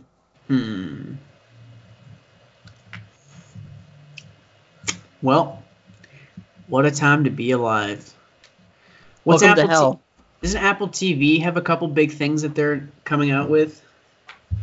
Well, Midsummer Director's Cut. Yeah, but they have a few more things they're releasing. I thought there was a couple big. I can remember looking up. I can't remember. Apple TV. It's only $4.99 a month. Interesting. They don't have anything to offer you right now. But you don't think you could get in for $4.99 a month and then just lock that in? No. No? You couldn't lock in Netflix price? Oh, that's true. It says November 1st for $4.99 a month. What's November 1st? That's the Apple TV Plus streaming service. I don't know. I don't know. Jason don't care either. Jason Momoa apparently has a show for Apple that's TV right. Plus. That's the thing I was thinking of. I came here for more bad line delivery. Yeah, right. Yeah, I don't know. I'll look it up later. Chris, you want to tell us what you watched this week? No, he can't. He's not in the room. Oh, Zach, you want to start it? Yeah, I'll start by... I'll talk about something that I know Chris doesn't care about. So I watched Cabin Fever, from 2003, directed by Eli Roth. It's important to distinguish that this is the director's cut. Oh, does it add a lot more to it? No, but some things are different. Lionsgate, when they acquired the rights, they changed some things. They made it be like less graphic. Okay. And so this just restores the gore. Yep. And it's still great. I still love it. Favorite Eli Roth film? Probably. I don't know, actually. I love Hostel too. Or you like Hostel 2, not the first one? I like Hostel as well. Just kidding. Yeah, I would probably say this is my favorite one, and probably his best one. It gets a little out of hand near the end, but, you know. I've actually never seen it. It's great. I should. There's a very disgusting scene of... So, do you know what it's about? Is it just people that get like a virus or something like that while staying at this cabin? Yeah, it's a flesh-eating virus. It's in the water. And this Monomia girl forbidden. is like... it grosses me out just like thinking about it. This girl is like shaving. And you can just imagine where it goes. It's like her skin is being eaten by bacteria and she's shaving and it's... Ouch. It's gross. It's gross, but it's great at the same time. Eli Roth It's is great good gross. at that. Eli Like- Roth is pretty good at that gore horror shit. You want to look away, but you're also like, that's so good. That's so clever. I don't know Yep. how you guys do it. I don't know I'm how not you do it. I'm not as big on the body horror. I mean, like, I remember watching Saw for the first time and watching the dude cut off his own foot, and then watching that, I was still like, you don't even see it really, but I remember still squirming. Just be like, I can't do this. See, like, supernatural horror, like, I don't know. I can really look at a lot of that and be like, this is dumb. Something like that, I can look at it and be like, yeah. I'm just picturing Zach sitting on the couch alone, just going like, yeah. Add this in, it's usually at like 6:30 in the morning. What the fuck? You like, as soon as you wake up, you go sit down and do this shit? You make it sound like it's something weird, like I'm just watching a movie. You're watching a movie at 6:30 in the morning about people getting flesh-eating bacteria. It just happens to be what it's about. Like, I could also just as easily watch The Curious Case of Benjamin Button at 6:30 in the morning. Did you? No, I watched it in 2 sittings because it was too boring. Oh my gosh.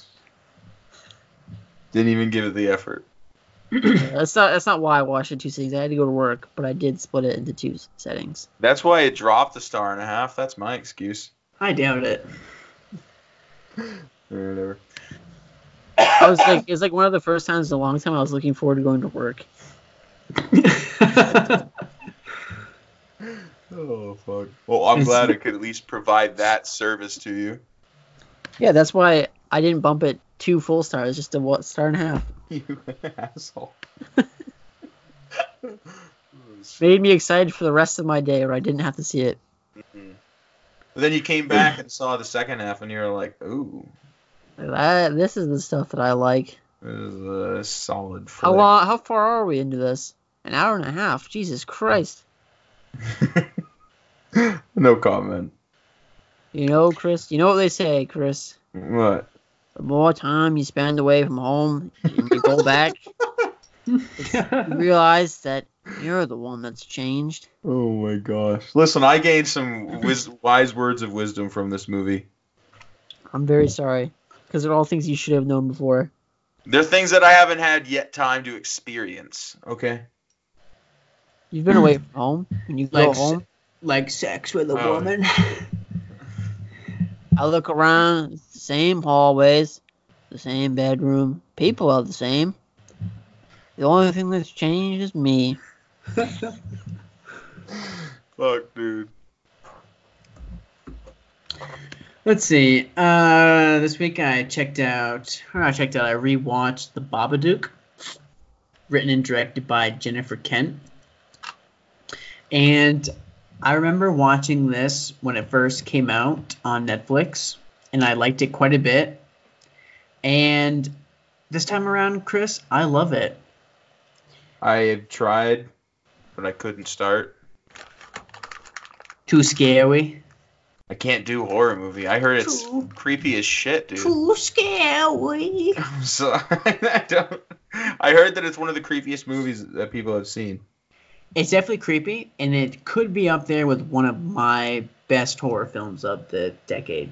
I will say, Chris, if this helps, there is a scene that I think is genuinely hilarious and that I quote all the time. What is it? It's probably my most quoted horror film. So I'm laughing just thinking about it. What is it? When they're in the car and she like turns around and she shouts at him. She's like, "Why can't you be normal?" And then his that's what I say that line all the time.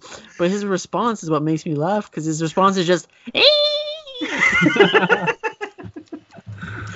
it's so good. No, but the design of the Babadook is genuinely creepy. And what I really like about the Babadook is that it's not actually like a lot of it's not actually focused on like the creature of the Babadook. It spends a lot more time just looking at the relationship between the mother and her son. And for those who don't know, the movie is about it's about a woman who gets in a car accident on the way to the hospital, and her husband dies, but the child survives. And so, 5-6 years later, it's just the child and her, but she has a lot of resentment towards the child for living. And one day they receive a mysterious book known as Mr. Babadook. And after she reads it, starts noticing some very bizarre things happening with her son. And eventually it starts happening to her. And it's a little on the nose in terms of its like what it's trying to say about grief and how we deal with grief and how we process grief and move on from grief.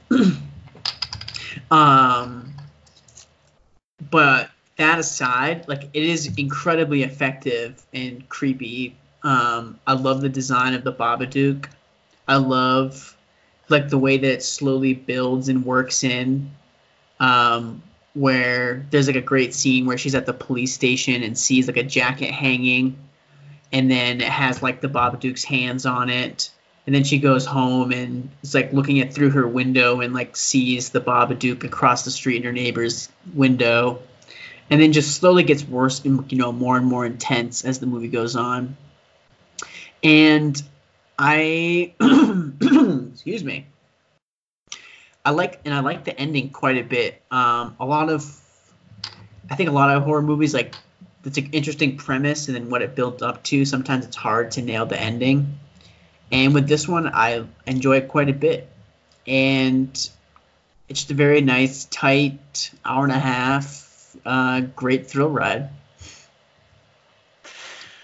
I look forward at the end of the year, Chris. That's the thing is I really want to like horror. I can't. For some reason, it's the one genre that I just cannot do. Do you get scared by it? I just think that I'm not going to say I don't see the artistry in it. It's just it's not art that I enjoy. You don't want to be scared? I don't want to be scared. I don't like the idea of going to see a movie just so I can be like, whoa, man. I will say that I love horror movies, and I've never gone to see one because of that. Why do you go see horror movies?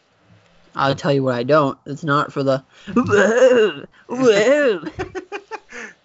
Then give me a good reason why I should go watch more horror movies. I can't. If it's something you don't like, I can't give you a reason to go see one. I just know that I enjoy it. It's kind of, I guess I kind of understand, because I think comedy and horror are honestly pretty similar. Like, I think they're kind of working in the same vein. Chris, you like to laugh? I hate it. I'd prefer to go see a horror movie. I don't understand why you don't like to laugh, man. Because I think it's easier to make someone laugh than it is to scare someone.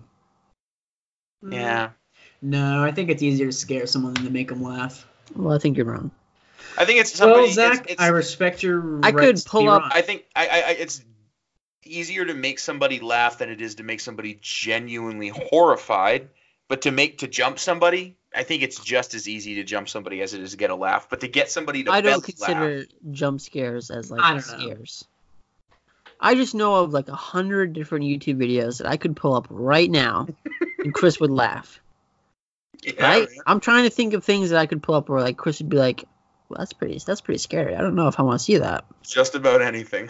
Like, in all honesty, literally just about anything. Well, maybe you're not the best test dummy for this. In Yeah, either he's, form. he's not. In either scenario, I laugh at everything. That's just We'll have the to way. use Chip. Chip never laughs, and he claims to never be scared. So It's true. That's me. Chip, both Chip is here. one of those people that just says, "That's funny." I don't get those people. I don't. Where's the enjoyment of just saying something's funny?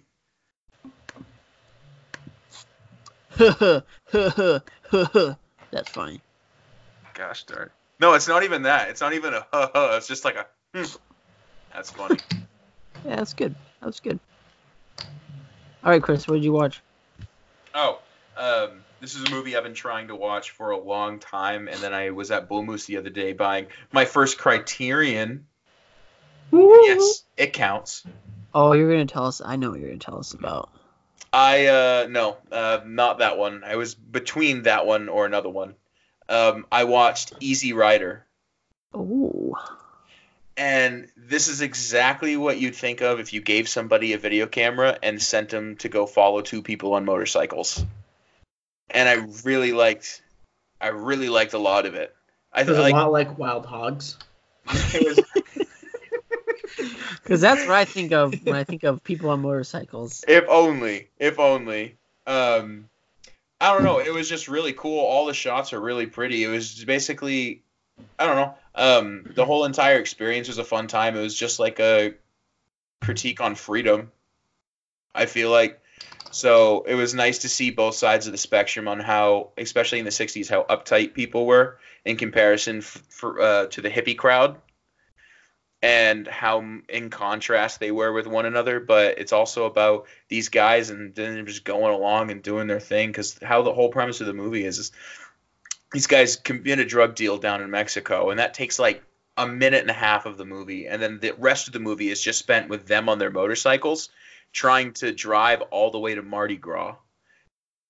And then they're picking people up along the way and dropping them off. They're coming in contact with like a hippie commune. So this sounds a lot like Wild Hogs, mixed with that scene in Dumb and Dumber where they pick up hitchhikers. Yes, essentially. Great mashup. I don't know. I was really entertained. I thought Is there a lot of nudity in it? There's none.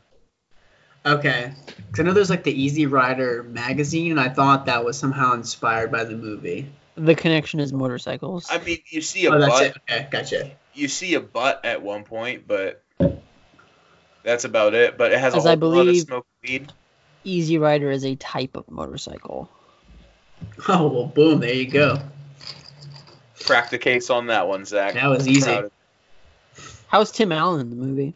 Good? Fantastic. That's what I thought. He plays he brings his inner Tim the Toolman Taylor out in Easy Rider, and you can Watching really Home see Improvement right now. that. Yeah. Fantastic. It was an awesome movie though. You spend like half an hour of this movie just watching them ride their motorcycles with like different shots of the scenery around them. But You know what would be a great double feature, speaking of Tim Allen? So you go from Wild Hogs, and then you just go right into Old Dogs. Two movies, both Old starring... Dogs? Well, is that what it's called? Who's an old dog? Is that him and who's John the other Travolta. guy? No, that's Robin Williams and John Travolta, isn't it? What movie? I thought for sure that was Robin Williams and John Wait, what Travolta. movie? Old Dogs. No, you're right. It Ooh, is. I don't know. It's Robin Williams. God damn it. Well, that ruins that double feature. Still a decent double feature though. Sure, Or Wild Hogs Shaggy and Old Dog. Dogs. Shaggy There we Dog. go. Let's do Shaggy Dog. Wild Hogs and Old Dogs. Wild Hogs and Shaggy Dogs. Hey, at least it rhymes, so that makes it a good double feature. And then you jump right into Santa Claus 1 through 4. Exactly. Okay. It's you, Zach. Well, You know, he was thinking, he was sitting there right there, and he was like, Zach, just go. Take the lead.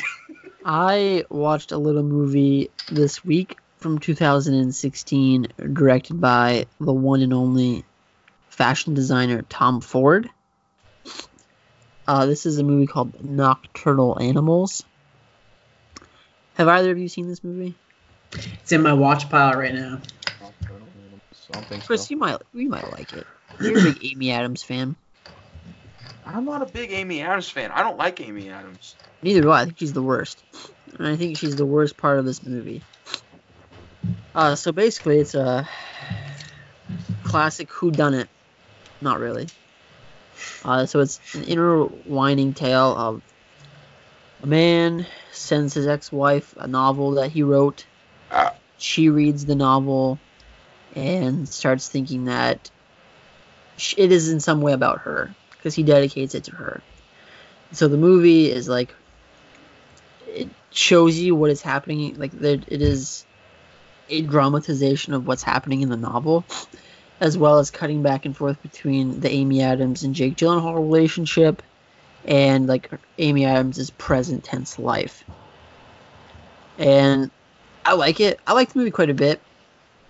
It has some very provocative opening credits, and if you like that, I do. If you like the opening credits, I think you will like the movie. But if you see the opening credits and you're just like, I'm not really interested in this movie, you should just shut it off right there, because it's what you're in for. Do you see penis? No. Not like Gone Girl, then. You see a penis in Gone Girl? Very quick flash of Ben Affleck's penis. Is Very it his quick. real penis? I would assume so. I don't know why they would do a prosthetic for how quick it is. Well, you never know. Maybe it was intended to be longer. He's stepping into the shower. The shot, not the prosthetic. I mean, I wouldn't want my penis to be. That's eternal at that point. I won't say much about Nocturnal Animals, as neither of you have seen it. Other than that, it's quite good.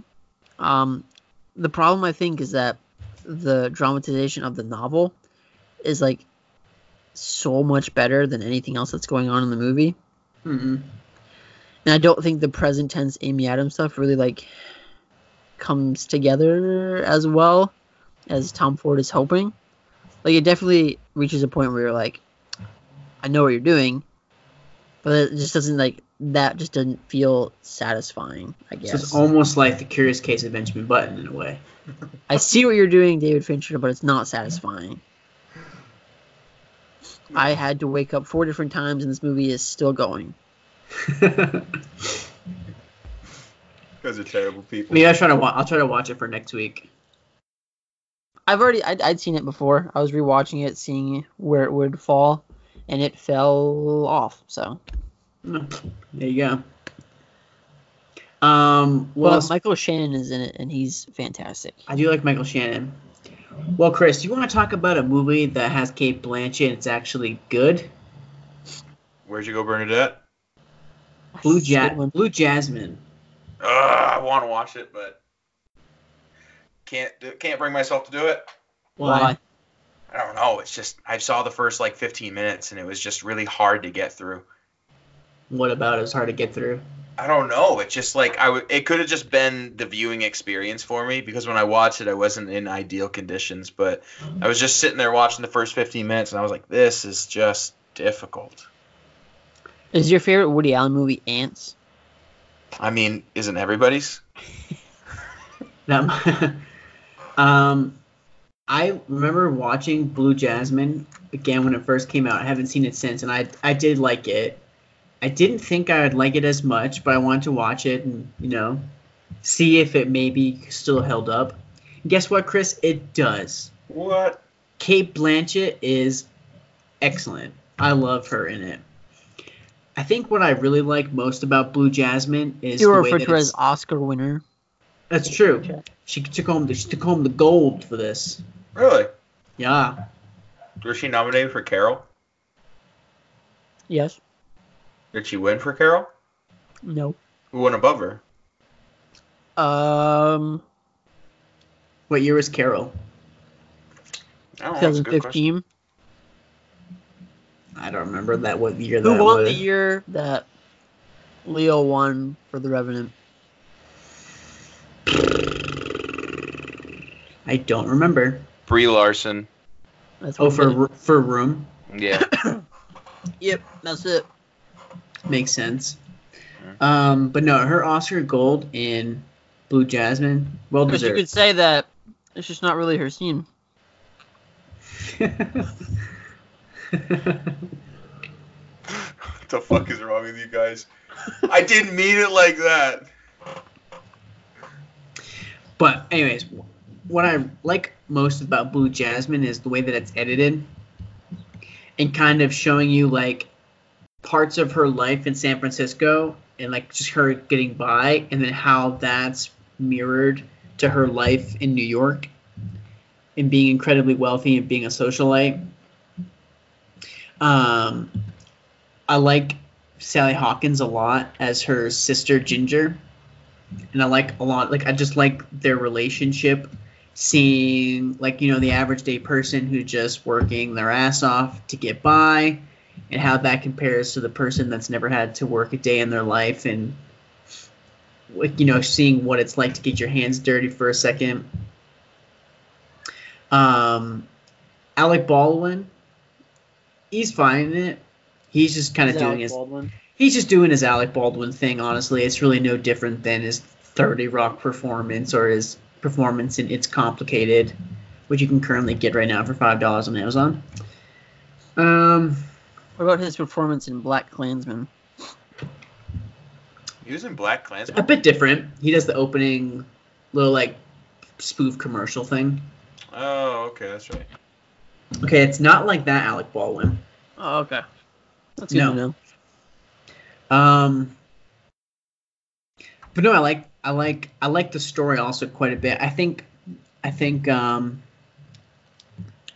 what becomes the most interesting about it is her being so desperate to get out of her situation of living with her sister, living in what she essentially thinks is like slums, that she essentially does to Peter Skarsgård's character. I can't remember what his name is in the movie. But she does to him essentially what Alec Baldwin has been doing to everyone and did to her. So the fact that it comes full circle, it's interesting. Also, I think her being able to like switch into that character where she's sort of in her nervous breakdown, talking to herself, acting kind of crazy. I don't know, she pulled this role off very well. Cool. I'm glad I revisited it. Yeah. I probably should. We'll see if I have time. It's on you, Chris. Oh, the next movie that I watched is going to make my top 50 of the decade. And you both are going to hate that. Garfield. The movie Chef. Directed by Jon Favreau. I haven't seen it. I am a big fan of this movie. It's typically one of my go-tos when I'm just like, let's just put on a movie. Just because I've seen it so many times. It has no really real purpose to it. There's no like meat and potatoes of it all, which is like kind of nice. It's all lighthearted throughout the entire thing. Plus, I just love watching a man cook. We watched the same movie? Yeah, of course I did.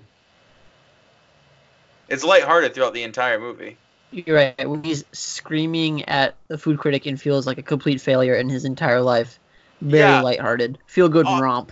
I would say. I'm just saying, even before and after that, throughout the whole entire thing, you're kind of just like, oh, okay. Like it's not meant to be taken like, oh shit, and then like crying or anger. Like it's meant to just be like well, that sucks. On to the next thing. Sure. But I'm a big fan of this movie. I like watching people cook. It's just one of my things. You do like watching people cook. I really do. I think it's very entertaining. Plus, You should watch the show. What's the name of it? Beat Bobby Flay. No. I'm all set on Beat Bobby. That is all people cooking. Yeah, but I don't want to show. watch. I don't like watching cooking competitions that much. I do watch them every once in a while, but I like watching people just cook food. Like I think it's like get like a nice YouTube lifestyles channel. Someone just preparing meals. I don't like somebody teaching me how to cook stuff. I just like watching people cook stuff. For someone who likes to watch people cook, you're very particular on how you watch them cook.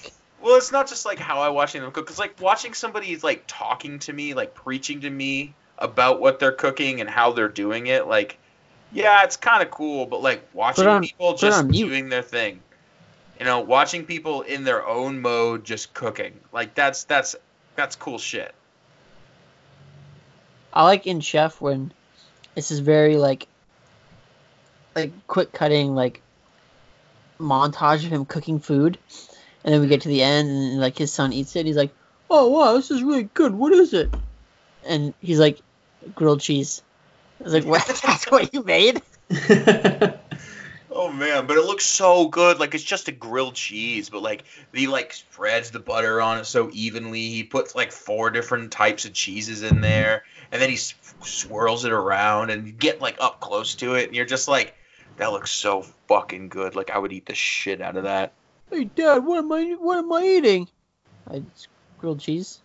I like how he's like, they're at the supermarket, and he's like, why, Dad, can I get some kettle corn? He's like, why would you want kettle corn? You got a beautiful piece of fruit right there. Have a piece of fruit. Just have a piece of fruit. And then you cut away, and he's eating kettle corn too. And I'm just like, classic Jon Favreau. It is, dude. It is though. Like that was such a Jon Favreau thing to do if anybody's gonna do it. It's so Jon. But you know, I'm really into this movie. I give it a 4.5 out of 5. What keeps you from giving it that extra half star? I don't know.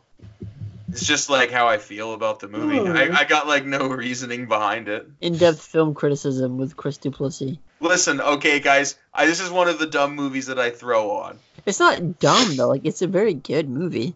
It is a very good movie. It's Why just would like you give it a half-star bump for nostalgia purposes? I can't. Just because it's not. I can't be nostalgic because like consistently watching it so many times. That's not nostalgic? I don't feel like that's nostalgic. I feel like nostalgia is like something that happened in the past that you then revisit. So Chef was not something that happened in the past that you keep revisiting? Yeah, but like I feel like I revisit it so often that I don't have the chance to feel nostalgic about it. No, you revisit it because of nostalgia. I revisit it because I really like the movie. Because it brings you back there's to no a time. winning with this guy. It's not. That's not bringing There me isn't. back. It's not bringing me back to anything. I'm watching it again. I'm enjoying it for. It feels like the first time. Was the curious Feels like case the of very first time. Song. Was the curious case of Benjamin Button, CCBB? Was that nostalgic for you? That one was nostalgia for me. Yes. Okay. The CCB was. Remember, it made him feel like a 12-year-old. CCBB. CCBB was very nostalgic for me. That is true. But it will make my top 50 of the decade. Talking like bottom 25, top 25. I don't know. Maybe top Locked 5. down. Who Maybe knows? rate at 25. He's like a vault. He's locked down. Like a level, baby. Locked down. Did you buy Hitch, Chris? No, I didn't buy Hitch. It was very Yikes. tempting, but I can't. Yikes. I really can't convince myself to get super invested in a movie collection as of yet. He's a minimalist. Remember, I'm he only has 5 things. That's true. I gotta start off with like super cheap in-person purchases before I start making the effort to buy stuff online and pay for Really shipping. not an effort Why? at all. It's $6. You're not gonna find that in person. It's either. like one of the most effortless things I've ever done. It's just like, it's just waiting, I guess, is the thing that daunts me about it so much. That's daunting to me. Big effort to sit and do what you would do anyways. Well, why do that when I could probably go to Blue Moose and try and find it, and then it would be right there in my hands? But I'm not going to go out of my way to do it. The only reason I went to Bull Moose, and the only reason I went out of my way is because I said, fuck it, I'm buying Citizen Kane. Did you watch it? No, it was between Easy Rider and that, so I was just giving myself a little more time to digest. Chris, you can own Hitch on Blu-ray for $4.97 tomorrow. Actually, you could do it right now because they close at 11.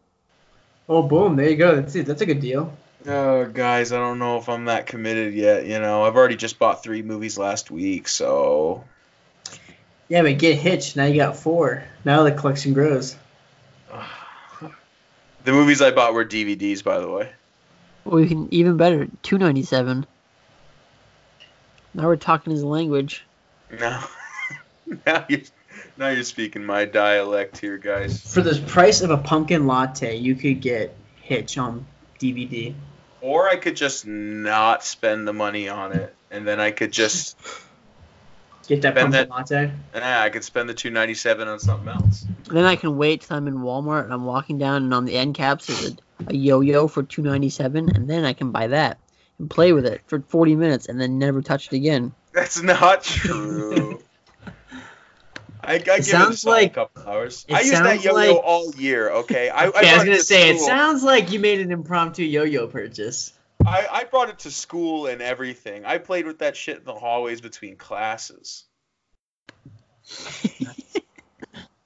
This is something that happened, okay? It's true. It did happen. Who goes after Chris? Is it me? You? I think it's me. Okay. Well, speaking of BBCC, I watched a movie that... It's CCBB, Zach. BBC. That could be something different. Benjamin Button, The Curious Case. Yeah, comma. Big cock. I watched a movie that's very close to The Curious Case of Benjamin Button from 2016. Did some rewatching 2016 stuff this week. This is a film directed by Kenneth Lonergan, starring Casey Affleck, called Manchester by the Sea. And Chris, you could say that Casey Affleck comes home and he realizes the only thing that's changed is himself. This is going to be constant torment. But I love Manchester by the Sea. I assume you both have seen it. I have, yes. I have as well. It was fucking hilarious. It actually is, though. It's so funny. It actually is. You're saying it facetiously, but it actually is funny. No, I'm not. I don't mean to be facetious. It is absolutely hilarious. I don't think it's absolutely hilarious. Like, School of Rock is absolutely hilarious. Manchester by the Sea is funny. No. This movie is absolutely hilarious. The moments you laugh, they're like hilarious. Absolutely hilarious. Full-blown, like, grabbing the stomach, leaning back laughs. Like when the house is on fire? I was just saying, like when the log rolls off and the kids die.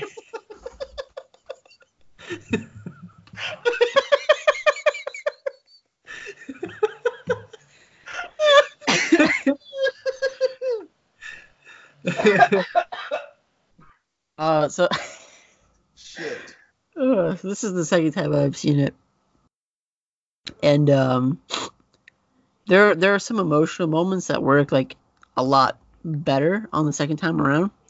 Like, for example, when he's in the police station, like recounting the story of what happened to his kids, and it's like they're like, okay, like you can go, and he's like shocked that he's being allowed to leave, and then he obviously grabs his gun and tries to kill himself. But it's like in that moment, like the weight of what he did, he like feels like he needs to be punished, and he's like amazed that he's just being allowed to go home. Like he literally just killed his kids, and now he's being allowed to go home like nothing happened.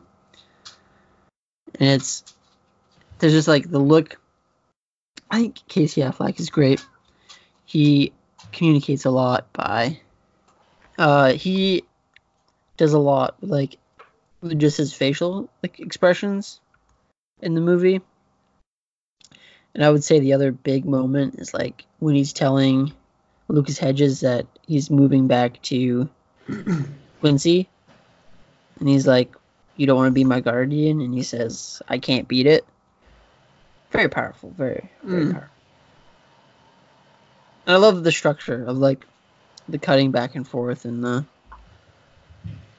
good stuff. Good stuff. It is very good. I haven't seen it since it came out. I'd like to revisit it. And I watch it and I just think Matt Damon was supposed to be this guy. He would have been awful. Oh, that would not have been good. I'm not counting him out. Okay, here we go. Using Good Will Hunting. Good Will Hunting is good. I'm sorry. I'm not counting Matt Damon out of anything. I think he may have done a decent job. Yeah, a decent job, I agree. Casey Affleck does an amazing job. Oscar worthy, you could say. Oscar winner Casey Affleck. Don't forget. How many Oscars does Matt Damon have? 1. Yeah, well, they're tied. Loser. Tie goes to the Casey Affleck. Let's see. I watched a movie from 2013 directed by Bong Joon-ho, starring Captain America. I watched Snowpiercer. First time watch for me. And I actually had a lot of fun with it. A lot more fun than I was expecting to have. There's a lot of pretty great action sequences in it. One great action sequence in it. Have either of you seen it? Both of you seen it? No. Nope. Not seen it. Oh, okay. Well, there's this great scene where... So, you guys know what the movie's about. It's about this failed global warming experiment results in the world freezing over and killing off the entire population, and the only survivors are on this train that's literally just circled the globe year after year. And the train is divided into like a class structure, where at the head of the train is the rich elites, and then at the back of the train is the bums. It's like Hunger Games. Kind of like, almost like Hunger Games. And the people in the back of the train, led by Chris Evans, decided they don't want to live in the back of the train no more. They don't want to eat these disgusting black Jell-O-looking bars. Gruel. Nothing but gruel. They don't want to eat gruel sandwiches anymore. They want to eat duck, Chris. You can eat your own hair. So they lead a revolt. And there's this great sequence that takes place. It's so that they're going through this tunnel They go through this tunnel, so everything goes pitch black, and the top people, they have night vision goggles, so they're easily slaughtering them. And then they call back for reinforcements, and these kids run in with torches to light up the place, and so that they're able to fight back. And it gets pretty badass. There's a lot of twists in it that I didn't see coming. I think a lot of like these types of movies, like I think a certain situation comes up and it's like, okay, this is very cliche. Obviously, this is going to happen to continue the movie and have a resolve later. But it doesn't do that, Chris. It does the opposite of everything you think it's going to do. Crazy. Did M. Night Shyamalan direct this? Well, just about. Bong Joon-ho. Close enough. Wow, two foreign guys have to be the same person, right, Jake? Pretty sure M. Night Shyamalan is not foreign. Pretty sure he's from America. He is from America, but it just goes to show how racist Jake is. How racist I am? I'm not the one that said they're the same. He said they're directed by M. Night Shyamalan. Wow, Zach. Well, I mean, Zach's a confirmed racist. That's not even... It's not even discussion. Yeah, don't throw that R card on me, Chris. Have you guys seen The Family? No, never mind. Never mind. Tell us about your favorite Family Guy skit. No, I don't want to talk about it. I don't want to talk about it. Reach for my joint. Tilda Swinton's also in Snowpiercer. Sure and is. She's great as Wow, he's not doing okay. Let me ask you something, Jacob. Ask me something, Zach. Does Tilda Swinton play like a middle-aged woman who's unhappy in her marriage and starts an affair with a man who appears to be aging backwards? Chris Evans is aging backwards, and they have a secret fling, almost like a Romeo and Juliet type thing, Oh, sure. or Watch this tonight. almost like a Rose and Jack type of thing going from the Titanic. Oh my Even gosh. better. This movie sounds like I should put it up for the Hall of Fame review. Almost like an Aragorn and Galadriel. Galadriel, not Galadriel. Gotcha. Whatever that woman's name is. Kate I can't Beckinsale. remember.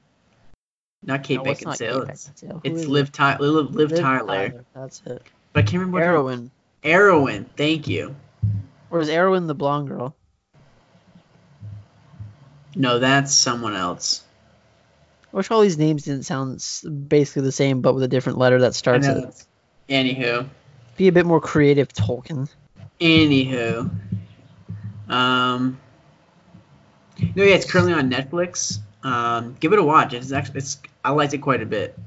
A lot more than I thought I would. Just haven't had the time. Yeah, it's worth a watch. It's very entertaining. I would only say that the ending is a bit of a wet noodle for me. It doesn't quite make any sense. Or like it makes perfect sense. Like everything, I get what's happening. It's more just like, why would you do that? Why would you do that to yourself? And do that to your situation. Watch it and you'll understand what I mean. There's a Bong Joon-ho film that does not have a wet noodle ending. Is it called The Host? It's called Okja. Oh, that's okay. I wasn't crazy about Okja. Well, you Haven't also seen it hate yet. animals, so That is known. Hates confirmed animals, animal slaughterer. hates Yep. foreign people. No, Zach hates We all, foreign people. we all have our thing, you know. That's what I makes us hate us. animals. It's true. Okay, so far it's Jake hates animals, Zach hates foreign people, and was it I hate women? You hate women. Yeah. Okay. That's been known for a long time. Yeah, okay. You just set the groundwork with episode 1. You said, Mm. do you want to review Wonder Woman? You said, no, Patty Jenkins is a woman. I will never watch a movie she's done.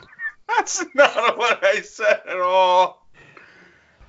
Oh. We actually had to wait weeks and weeks until like a film directed by a man came up that we wanted to see, so that Chris would actually watch it. That's how we settled on First Man. Chris, just lean into it. Just lean into it. Use it to your advantage. Yeah, guys, totally. 100% me. Because you hated You Were Never Really Here. It's true. You were never really. I was not a fan. That's what I said. I was not a fan. No, I didn't hate it. I gave it like a 4, didn't I? The Zach Braff movie? Not the Zach Braff movie. No, didn't I give that a 4 out of 5? The Joaquin Phoenix one, right? You tell me what you gave it. I don't remember. I gave it a 4. I'm gonna look that up on Letterboxd. Go ahead. Won't be very hard to find. You don't log anything. I Right just, at the top. gosh darn it. Hold on. Let me ask you this. Uh, You don't log anything. yeah. So how are you keeping track of what you watch? Are you just trying to do it from memory? No, I've got a little notebook right here.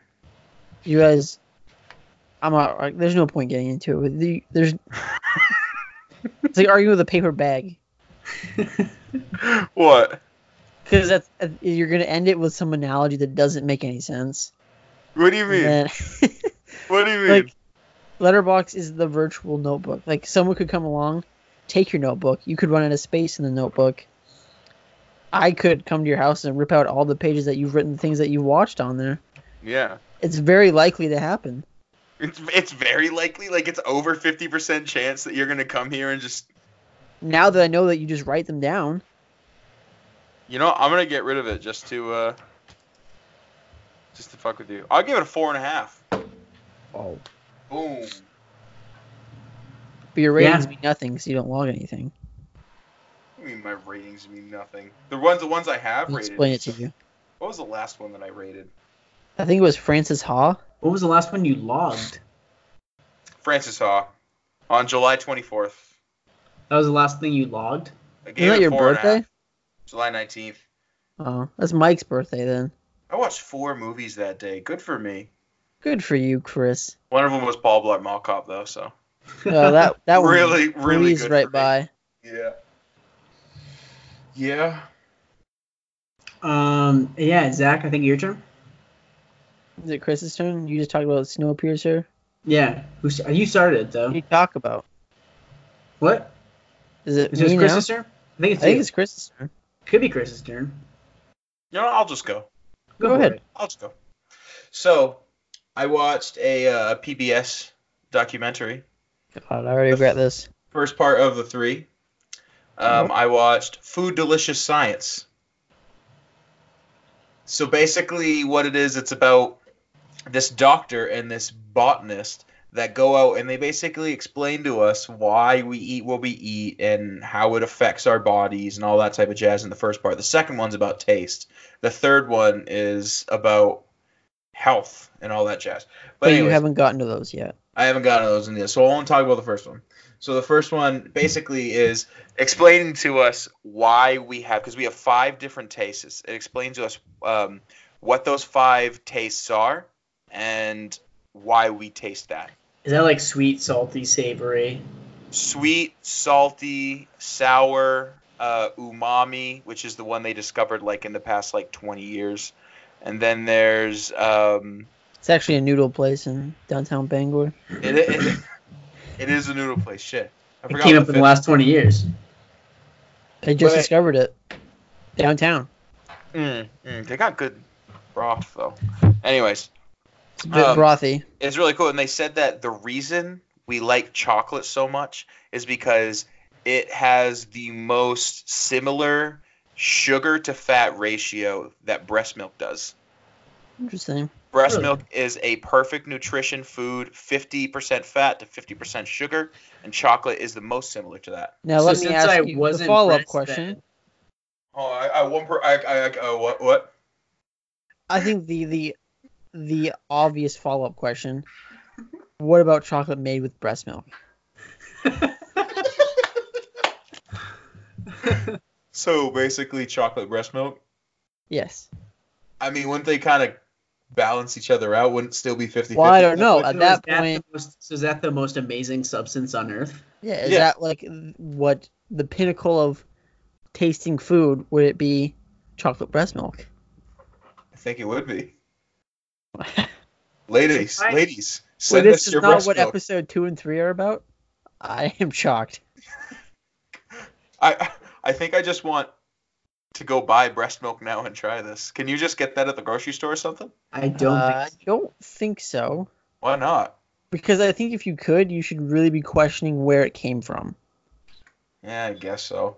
Then again, Well, I mean, mean, in theory, all get it- milk is breast milk. I was about to say you get that from cows, and like we're not even meant to drink That's that. true. in the So first they place. specify that it's human breast milk. Yeah. Like, actually, they didn't really specify. I'm pretty sure it's just like all around, or they're catering it to humans, I guess. So it would be human breast milk. So if I was never breastfed, does that explain why I don't really care for chocolate that much?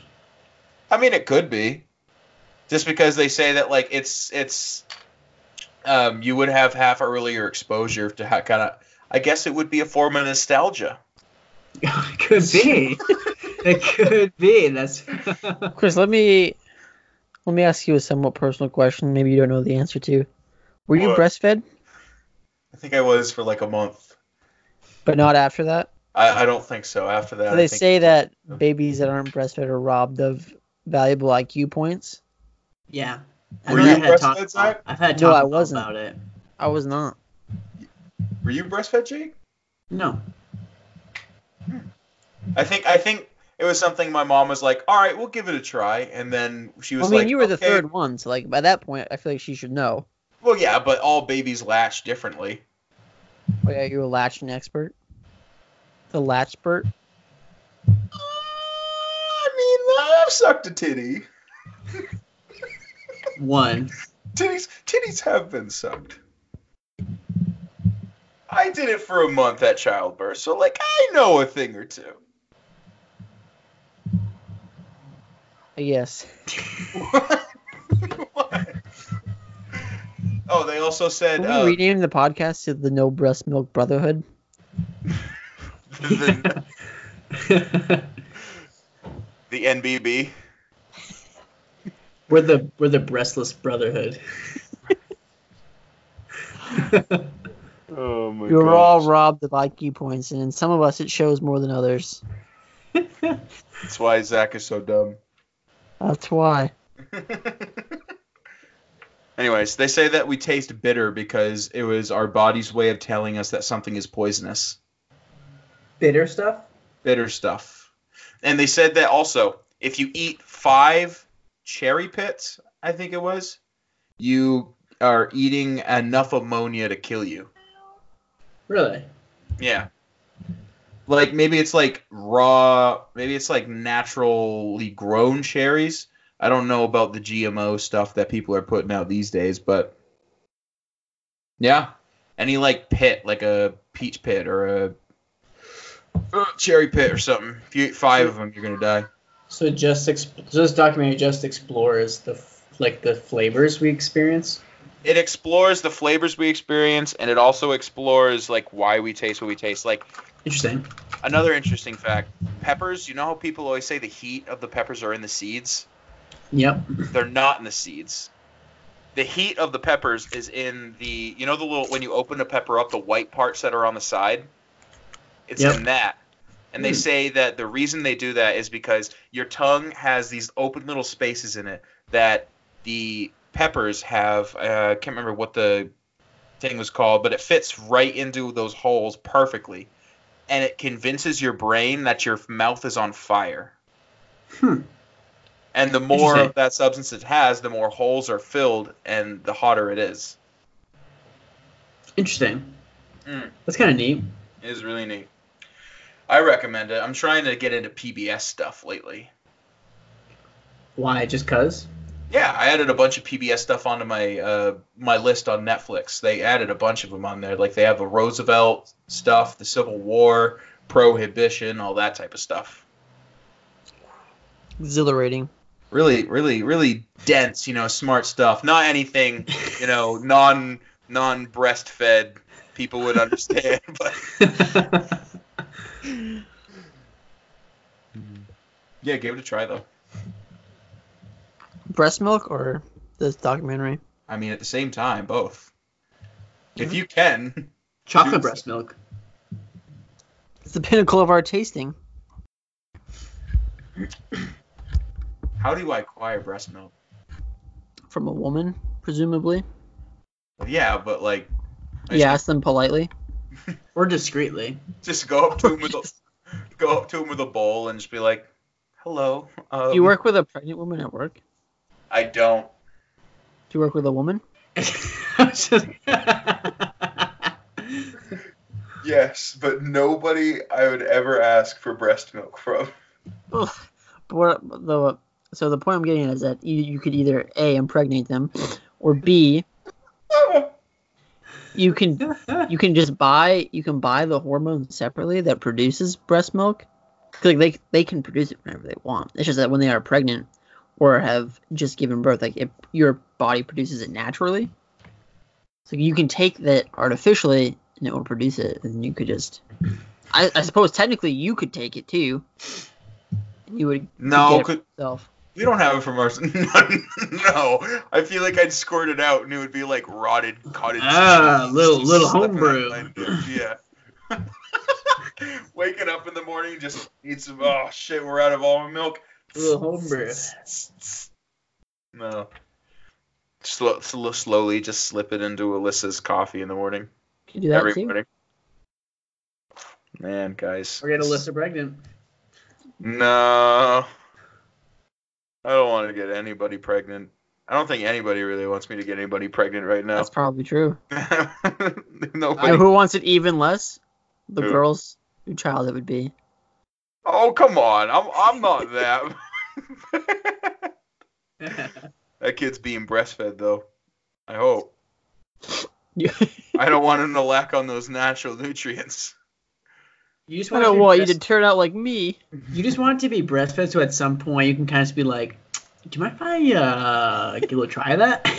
Well, you think like. Listen, kid, I'm your dad. You have to do what I say. You give me that right now. Well, you think that like, if we drank breast milk now, we would gain those much needed nutrients we missed out on at birth, and then we would just like Jimmy Neutron brain blast.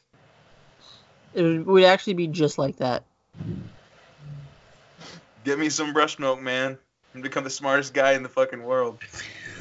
You need a lot more than breast milk. You need chocolate breast milk. Yeah. Zach? Well, I watched a movie from 2014, directed by Adam Wingard. This is a classic, instant classic horror film called You're Next. First rated R movie that I saw legally in theaters. I saw it on my 17th birthday. Was not carded. What? That's Real what you letdown. want to be carded for? Yeah, it's the first thing you can buy that, like, in your age, the first thing you can do. So you think your fellow 17-year-old is going to be at the theater and be like, "Hey, can I see your ID to go to this horror movie? Because I don't know if you're 17 or not." But, like, they are supposed to check when I buy the ticket. Do you think they ever realistically do? If they don't, they should be fired. Okay. At this point, it's a matter of, okay, I'm not going to follow this rule, so what rules do you follow? So now we're going to create a hierarchy of rules? No, rules are meant to be followed. Some would say rules are meant to be broken. Anarchists, that's you. Scum. Anyways, Chris, I love You're Next. I've seen it probably 6 times. It's just a great watch. A lot of fun. Has the nice, brings together nicely the mumblecore style and some great horror elements. The masks. What is mumblecore? It's largely improvised, unscripted dramas. Oh, okay. But yeah, I love it. It will probably show up. We'll probably talk about it a little later this year. It's probably one of the best horror movies of the decade. Interesting. Either of you have seen it? No, but it's on the Roku channel actually, so keep meaning to check it out. I'll put the digital copy on the Voodoo. Oh, do it up. Yeah, I definitely want to watch it. Yeah, me too. You're not gonna watch it, you like sack of shit. Probably not. The last thing I'll talk about, I watched a Hulu documentary called Hail Satan? ? Oh yeah, brother. And I actually liked it quite a bit. It's not anything like amazing in terms like how a documentary is made or presented. It's very generic, a lot of just talking heads telling you things. But it follows the rise of the Satanic Temple and sort of how they came to be, why they came to be, the guy who found it. And it was created as essentially to kind of just be a thorn in the side of Christianity. And the guy who created it, his pseudonym is Lucian Graves. He was starting to notice that a lot of policies were beginning to favor Christianity, and there were monuments being erected that favored Christianity. And he's very quick to remind people that it's illegal for any one state to favor a religion. So basically what the documentary follows is in the state of Arkansas, the state senator is trying to put up a 10 Commandments monument at the state capitol. And so the Satanic Temple argues that if you're going to put up that, then you have to put up other points of view. So they petition. So they advocate for getting like a statue erected of Baphomet, which is the like, it's essentially like a goat demon type thing that was worshipped by, I think like, early like pagans. I think might have worshipped it. Anywho.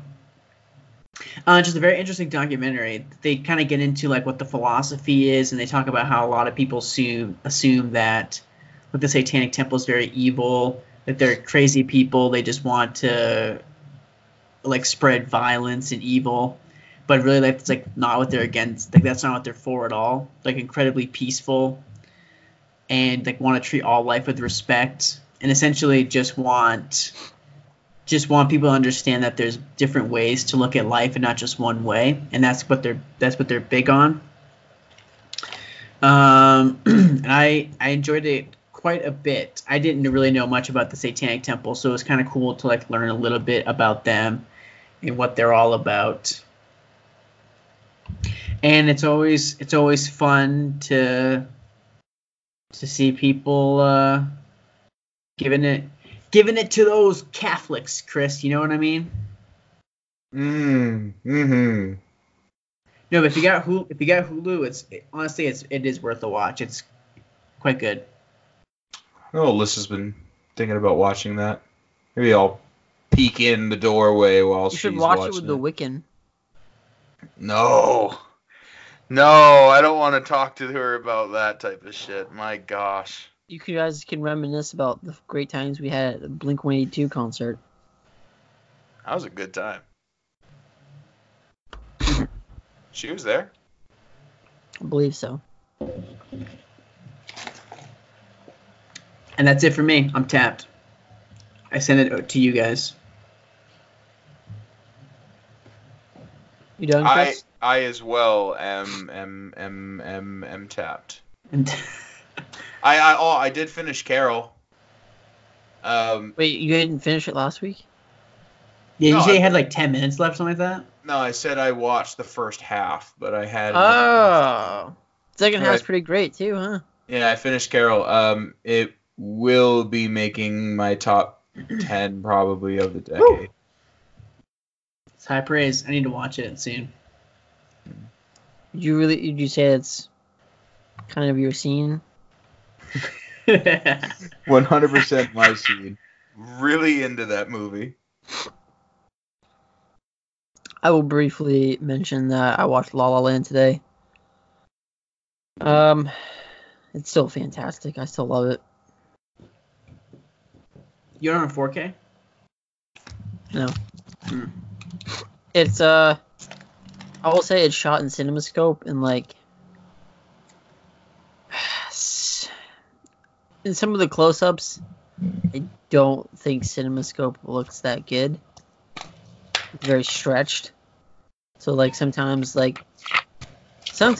Stone looks like she has a bigger forehead than she really does.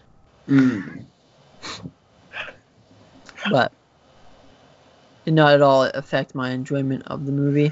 Emma Stone got a big old forehead. Big old forehead. Still great. Still love it. Still highly recommend to literally everyone. Was that your best of 20? Was that your number one of 2017? Well, it came out in 2016. Or 2016, sorry. No, number one's Moonlight. Ah. It's number 2, though. La La Land showing up in top 50 possibly? Pretty high. Nice. Cool. I got nothing else. Anything else you guys want to talk about? Anything else for you, Zach? Nope. All right. We haven't quite decided what we're going to talk about next week, have we? We have not. Didn't somebody say something last week? I mentioned the Goldfinch, but now it's not getting good reviews. So now it looks like a piece of shit. So now I don't know. All right. Hustlers could be interesting. I'll see Hustlers. But I don't know. I feel like we've got one more week, and then we've got a string of stuff. Here's the thing. 26% on Rotten Tomatoes, which I don't know. It doesn't deter me from seeing it, but like, did you see the runtime on that bad boy? I did see that recently, and that was kind of like, ooh. I don't know. 2.5 hours for a movie that's potentially garbage. Yeah, that's a big commitment. I'm I don't in. know what else. We'll talk about it, I guess. What's Hustlers looking like right now? An hour 50. I'm already liking it. 80 on Metacritic, 95 on Rotten Tomato. 95? Yeah. I heard J-Lo's great. Might have to check it out.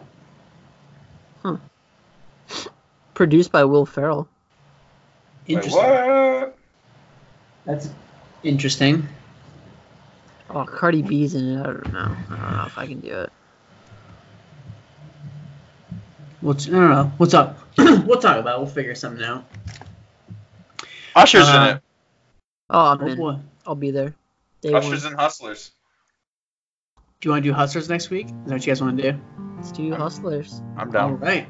Or we could review Usher's Confessions Part 1 and 2, the music video. Probably equally as good. Double review. Trapped in the Closet. Throw that in there. All right, so Two-Meg next week we'll discuss Hustlers. Who directed that? Don't know. All right. Lorraine Scafaria. Okay. Interesting. Never heard Sounds of. right. Never heard of. Let's see what else she's Or done, her. huh? Him or her? It is a lady. Her. Never heard of her. She did Nick and Nora's Nick and Nora's Playlist. Infinite Playlist, Seeking a Friend for the End of the World, Oh, and okay. The Bad Brother. Interesting. Thanks for tuning in. Thanks for downloading this week. We'll see you next week for our review of The Hustler. Until then, have a great week. It's love. Yes, all we're looking for is love from someone else. A rush, A glance, a touch, a dance, a look in somebody's eyes to light up the skies, to open the world and send it reeling. A voice that says I'll be here and you'll be alright. I don't care if I know just where I will go, 'cause all that I need's this crazy feeling I got tapped out of my heart. think I want it to stay.